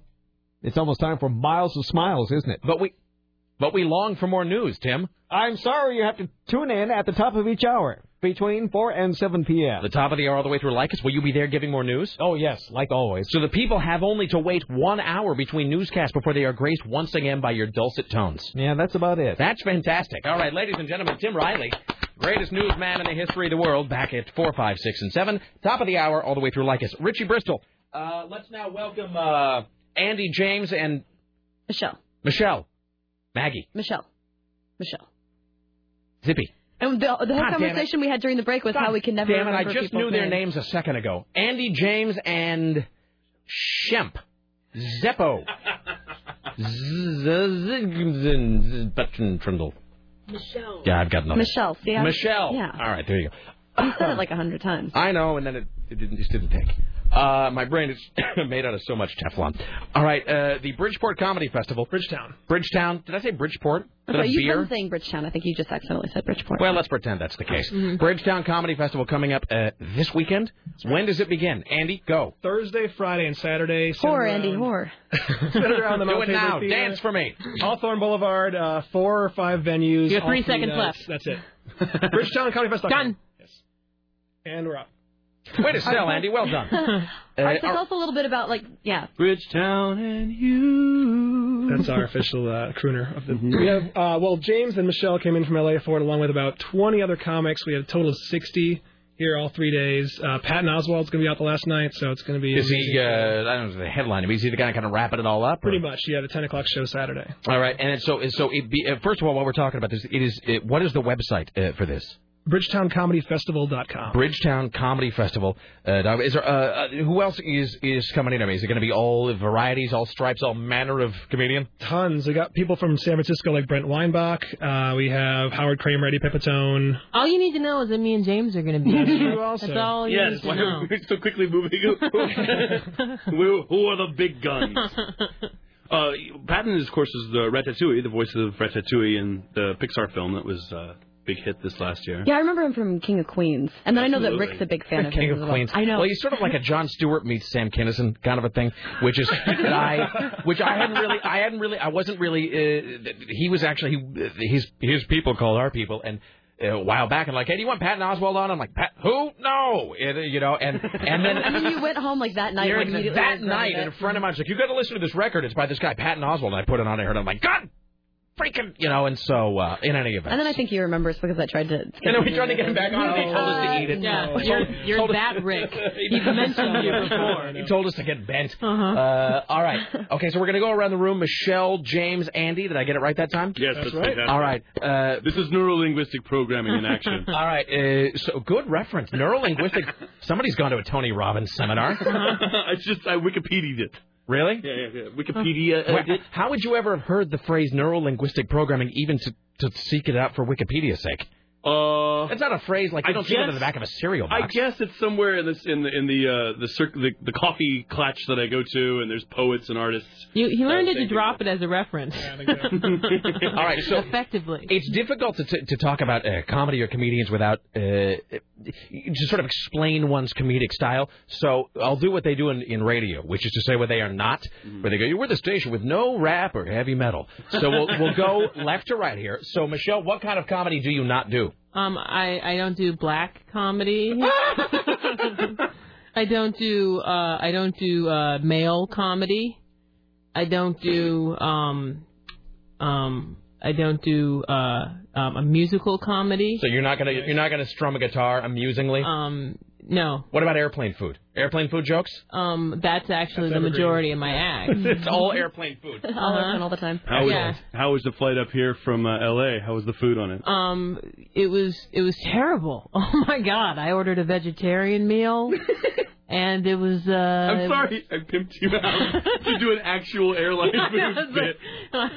That was my air. That's how it ends with me trailing off. And I'm getting my tickets right now. Hold on. Can I buy those tickets in bulk? All right. I don't appreciate that sarcasm. I do. James? Yes. Very good. Neurolinguistic What will program. people not see when you are on stage? James Adomian does not perform under his own name usually. James Adomian will be performing as characters, impressions. I'll be doing George W. Bush for at least some of the nights, and I might be doing a Vincent Price or Vincent Price, really? Yes, of course. Are we talking The Fly Vincent Price or Thriller Vincent Price? Welcome to My Nightmare Vincent Price? What kind of Vincent Price? Omega, as of course, Last Vincent, Man on Earth Vincent Price? the Abominable Dr. Five. Excellent. That's like two good references in a row from you. Excellent. I'm a bit of a reference machine. All right. I'm doing at least George Bush, and we'll see what other characters' impressions I can squeeze in while I'm... Let me ask you this: and now, Andy, forgive my ignorance. Now, are you just sort of the? He's performing as well. You performing, or are you just the Malcolm McLaren behind the scenes? That in addition. That good reference for you. What I do. This is becoming who's the best reference now? Yeah, I don't know who that is, but I am that person also, and a comic. And I guess I avoid puns, no puns, and no unicorn jokes. Those are hack now. So is there now? Have I missed something? Was there a lot of? Were we up to our knees in unicorn jokes for a while? I think it was a trend for a while in the hipster sort of alternative community scene. Don't you think? Yeah, I guess there was that thread on the Special Thing website where there was it's the dead. trends Unicorns are dead. In hackery. Is that true? Are there websites that track what is what's hot and what's not? You could get an RSS feed with what's hacked. I really am curious about that because specialthing.com if you want all your alt comedy inside scoops. Comedy nerd. Okay, so hold on. So you guys can just by the way, we're talking the Bridgetown Comedy Festival or Fest. Either one will work as a URL, yes. Which is all this weekend. So let me ask you this, and you guys can just whoever wants to answer. Still good for a reference in a humor sense. Abe Vigoda. Oh God, yeah. Yeah. Not tired? Sure. No, I don't think so. In fact, that's all I know him for. Punchline. He really is just that guy now. He just walks out and then back inside. Okay. Who is another person? What is another noun, be it person, place, or thing, now used primarily as a reference or punchline? Were you going to say Charles Nelson Riley? No, I'm sorry. The one last night, it was... What was I saying? Paul Lynde? Paul Lynde. I don't know. It was someone from a Match Game or a 70s show of that ilk, yeah. Oh, yeah. I don't know. But, yeah, those guys were always like, why were you famous in the first place? Or, you always just been... I'm saying for me, B. Arthur, maybe. Because you don't really... I don't want to say only used ironically, but, I mean, really, 90% of Ernest Borgnine shelf use now is just for guys who go, blah, blah, blah, Ernest Borgnine, blah, blah, blah. Exactly. So always juxtaposed with, like, in a swimsuit, or just something that doesn't make any sense. I wonder if there's a career path that you can take towards becoming a reference, or if you just have to wait for it to happen. That's interesting. Are you born someone who will one day become this ironic reference, or do you earn it? Okay, now see, but that's the sort of thing that I really do, and she will tell you that I wonder about stuff like that. And you'll wonder about it out loud for 3 hours. Yeah, like Jim Backus or something. Like, a guy that just, doesn't really do anything. You just sort of pull him out of your back pocket when your Noid references have run stale, and you just got to, Jim Backus. Right? He's the millionaire, right? He was in Mr. Magoo, too. Yes, so, Mr. Magoo. All right, excellent. All right, other thoughts, observations, shilling, whoring, pimping? I'm really excited to be here in Portland. It's my first time.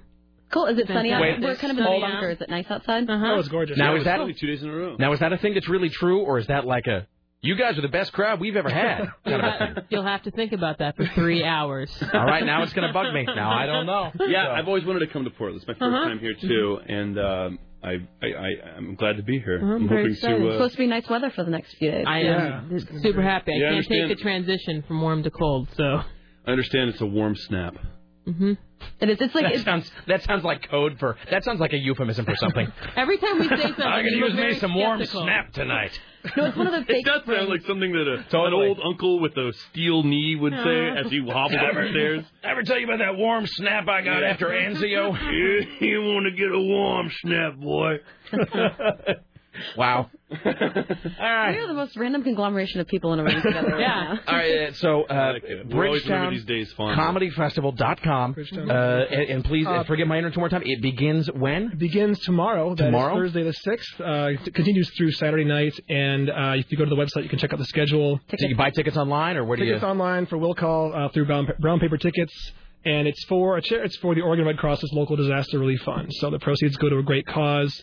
And you buy a $20 wristband, and it's good for all of the $20 wristband gets you in all the shows, all 3 nights. So it's for a good cause. You get to hang out with us? Yeah, there's like what, 6 to 10 shows every night or something like that? No, more than that. I think there are probably more like 15 or so every night. Yeah. Wow. So. All right, Skip, Ted, Phyllis, thank you for coming in. I appreciate it.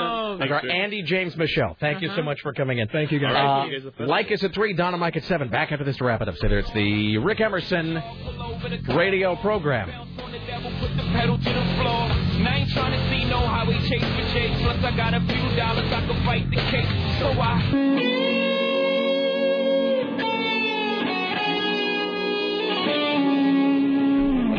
What can you do? All right. It is really depressing, though. When I get cancer, I'm not going to tell any of you guys, just so you know. I'm just not going to show up to work one day. One day, I'm just going to be at home slumped over on the couch. No, but there are enough listeners, in every capacity in this town, and somebody would have to work. Somebody would work in your hospital and let us know. I suppose, but I'm going to do like a fake illness though. I'm going to float that I have like consumption or something, tuberculosis, and then it'll really be cancer. We have 6 minutes. We really do. We never have 6 minutes. I know. Should we do random phone calls? Yes. All right. Can we play the Dexter theme while we pick them up? Yes. Okay. Random phone call. I wish I had I just have the greatest idea. What? Well, you won't think it's the greatest idea. We need a multi-sided die for the show because we have these copies of Into the Wild to give away. And I was going to do like one random caller, but it's like, how can I do that? All I can do is flip a coin, basically. And then that's like, we'll give it away like the second caller. We need like a 20-sided die. And for each call throughout the day, we'll roll it. And when it comes up on like 16, they'll win. Okay. That way we can spread it out over an entire day. Don't you have one at home? No. I mean, I'm not trying to pass judgment. I don't play D&D. Okay. So, well, then Aaron probably does. I bet he let us borrow it. Do you think? I got to bring a 20-sided die, and we will then use that to give away some of these things. Because Lycus does that thing where he goes, one random caller today will win. And I don't know how he does it. He does it all off the air, too. But with us, we'll roll a die after each call. And then, when it comes up as, 15 or something, that person will win. Actually, that's a great... I've been laboring over how to give away DVDs to random callers. That's how we'll do it. Well, I mean, and Aaron's coming in on Friday, so you could just have him bring it in then. Yeah. All right, excellent. Let's hear it for me. All right. Well, let us do... we won't be giving anything away for this, but let us do random calls now. If you have a random call, comment, question, observation, about whatever, we'll do it right here. Still? Oh, at 503-733-2970. I already got... 503-733-2970, yes? Laden with exclamation points. I'll bring a D20 Friday. Of course he will. Do you and Aaron instant message? No, he just sends me a constant stream of emails. All right. Can I just tell you, there's this moment. Oh, and goddamn it, goddamn mother effing. So there's this Dexter story that we'll get to tomorrow about there's going to be a Dexter video game. I mean, whatever. The story had a spoiler in it, and it was a photo. In other words, it was like, blah, blah, blah, are going to be making a video game based on the television show Dexter. And you know how they show a little still off to the side? Yeah. It wasn't like a still of just like Michael C. Hall's face. It was a still showing something happening in the show that I am still working my way through. And I know I inadvertently spoiled something on The Wire a couple weeks ago, but that was an accident, and I apologize for it many times. They show like a still to accompany the article, and it's a still revealing something he does. And I was just working my way up to it last night. Sucks. So now I already know a big thing that's going to happen in season 2. So it's the thing that's been building up that you've been talking about? It's a thing. Yeah, it's part of a big story arc. And they just showed a still accompanying the art. Anyway, whatever. Hi, you're on the Rick Emerson Show. Hi, Rick and Sarah. How are you? What's up? Hello. Well, with Patrick Swayze dying of cancer, did you know he was on an episode of MASH? No. Well, BJ and Hawkeye had to tell him that he was dying of cancer. Oh, that's creepy. How creepy weird is that? Oh, that's totally creepy. Okay, now I have to go home and find it. Yeah, and I just saw it on the Hallmark Channel the other day, which should tell you something about how lame I am. Yeah, now I have to go look it up. All right, thank you. All right, bye. Hi, random caller. You're on the Rick Emerson Show. Hey, what's up, Rick? What do you got? Well, did it seem like that girl Michelle was kind of bitchy? The comedian who was just here? Yes. I think she was just self-assured. I think that sometimes comedians are, they're kind of used to acting a certain way on our show, on shows, and our show's a little different. I think that we are a different environment than comedians are typically used to. Let's put it that way. They're used to either be on stage. I chatted with her. She seemed fine. Cool. She was nice. Yeah, she seemed nice. But I will say she seemed to be a little, I don't know, just a little off, a little unsure how to progress early. Because, again, comedians, I think, are either on stage or they're on like a morning show where they can kind of just do their act. And this is sort of different. So I think comedians come on and they get a little, off balance maybe. Okay. All right. Thank you. No problem. Doing random calls to the end of the show. Hi, you're on the Rick Emerson Show. Hi, Rick. Random call. This is a random thought I had. You know, when you were doing the NASA story about the bags and they tape them around? Yeah. How do they wipe? Oh, I didn't know, but now I don't know. But now I got to think about that. All right, thank you. Now I got to ponder it. All right. Hi, random caller. Hello. How are you, Rick? Hi, what's up, brother? Hey, so I called before, months ago. Reading list. Where's it at? The reading list. Oh, you want the reading list online? Yeah, I do. Read World War Z. Awesome book. I mean, I think we're on the same page here. All right, reading list. I'm sorry to have let you down, sir. We'll get on that reading list. I'm writing it down right now. I'll put it in my Franklin planner. Fantastic. I regret nothing. Thank you. Mm-hmm. All right. Hi, Rick Emerson Show. Hey, Rick. What's going on? What's up? So, I just want to say, attention all drug traffickers. Drive the freaking speed limit. Absolutely. Thanks. Thank you. Out. Hi, Rick Emerson Show. Hey, guys, it's Mailman Brian out in the Grove. What's up? Two things. Hey there. One, first of all, the wiping thing. I think that it would be like when you are walking your dogs collectively and you have the bag, you kind of reach inside out. That's all right. Something. But actually, are you ready with the wah-wah sounder for me? Sure. Early on in the show, this is a callback to the show, Tim was talking about turkey vultures. Yeah. Well, what they eat, it's carry-on, my wayward son. Bye. All right. I think we got time for maybe one more. Hi, you're on the Rick Emerson Show. Probably the final call. Don't suck. Okay, I'll try not to suck. I was just calling with a correction. I think that was David Keith in that MASH episode and not Patrick Swayze. That's a common mistake. Does David Keith look like Patrick Swayze? Yeah, he's the guy from Firestarter. Yeah, I know who you're talking about. Yeah. I think Patrick Swayze is a little too young to be on MASH, but I'm not 100%, but I'm pretty sure it was David Keith. All right, we'll look into it. Thank you, sir. Thanks. All right, there you go. That was a good call. David Keith. All those calls were good. They were. Well done, audience. All right. Let's see. So we want to thank Andy, James, and Michelle from the Bridgetown Comedy Festival. We want to thank Chelsea and Taylor from Stoller Middle School, as well as Susan Reynolds. We want to thank CNN radio correspondents James Ripley, Desjardins, and Mr. Skin. Rick Emerson show produced today and every day by the lovely and talented Sarah X. Dillon for AM 970 Solid State Radio. In the newsroom, Tim Riley and the phones. Richie Bristol upstairs. The gatekeeper is Dave Zinn. The webmistress is Bridget, and of course CBS Radio Partland marketing guru Susan Reynolds. Join us tomorrow when our guests will include the guy, and what's his name, and Stu from South Sea Connections. Like us next, down to Mike at 7. As always, thank you for listening. Don't let the bastards grind you down. I regret nothing.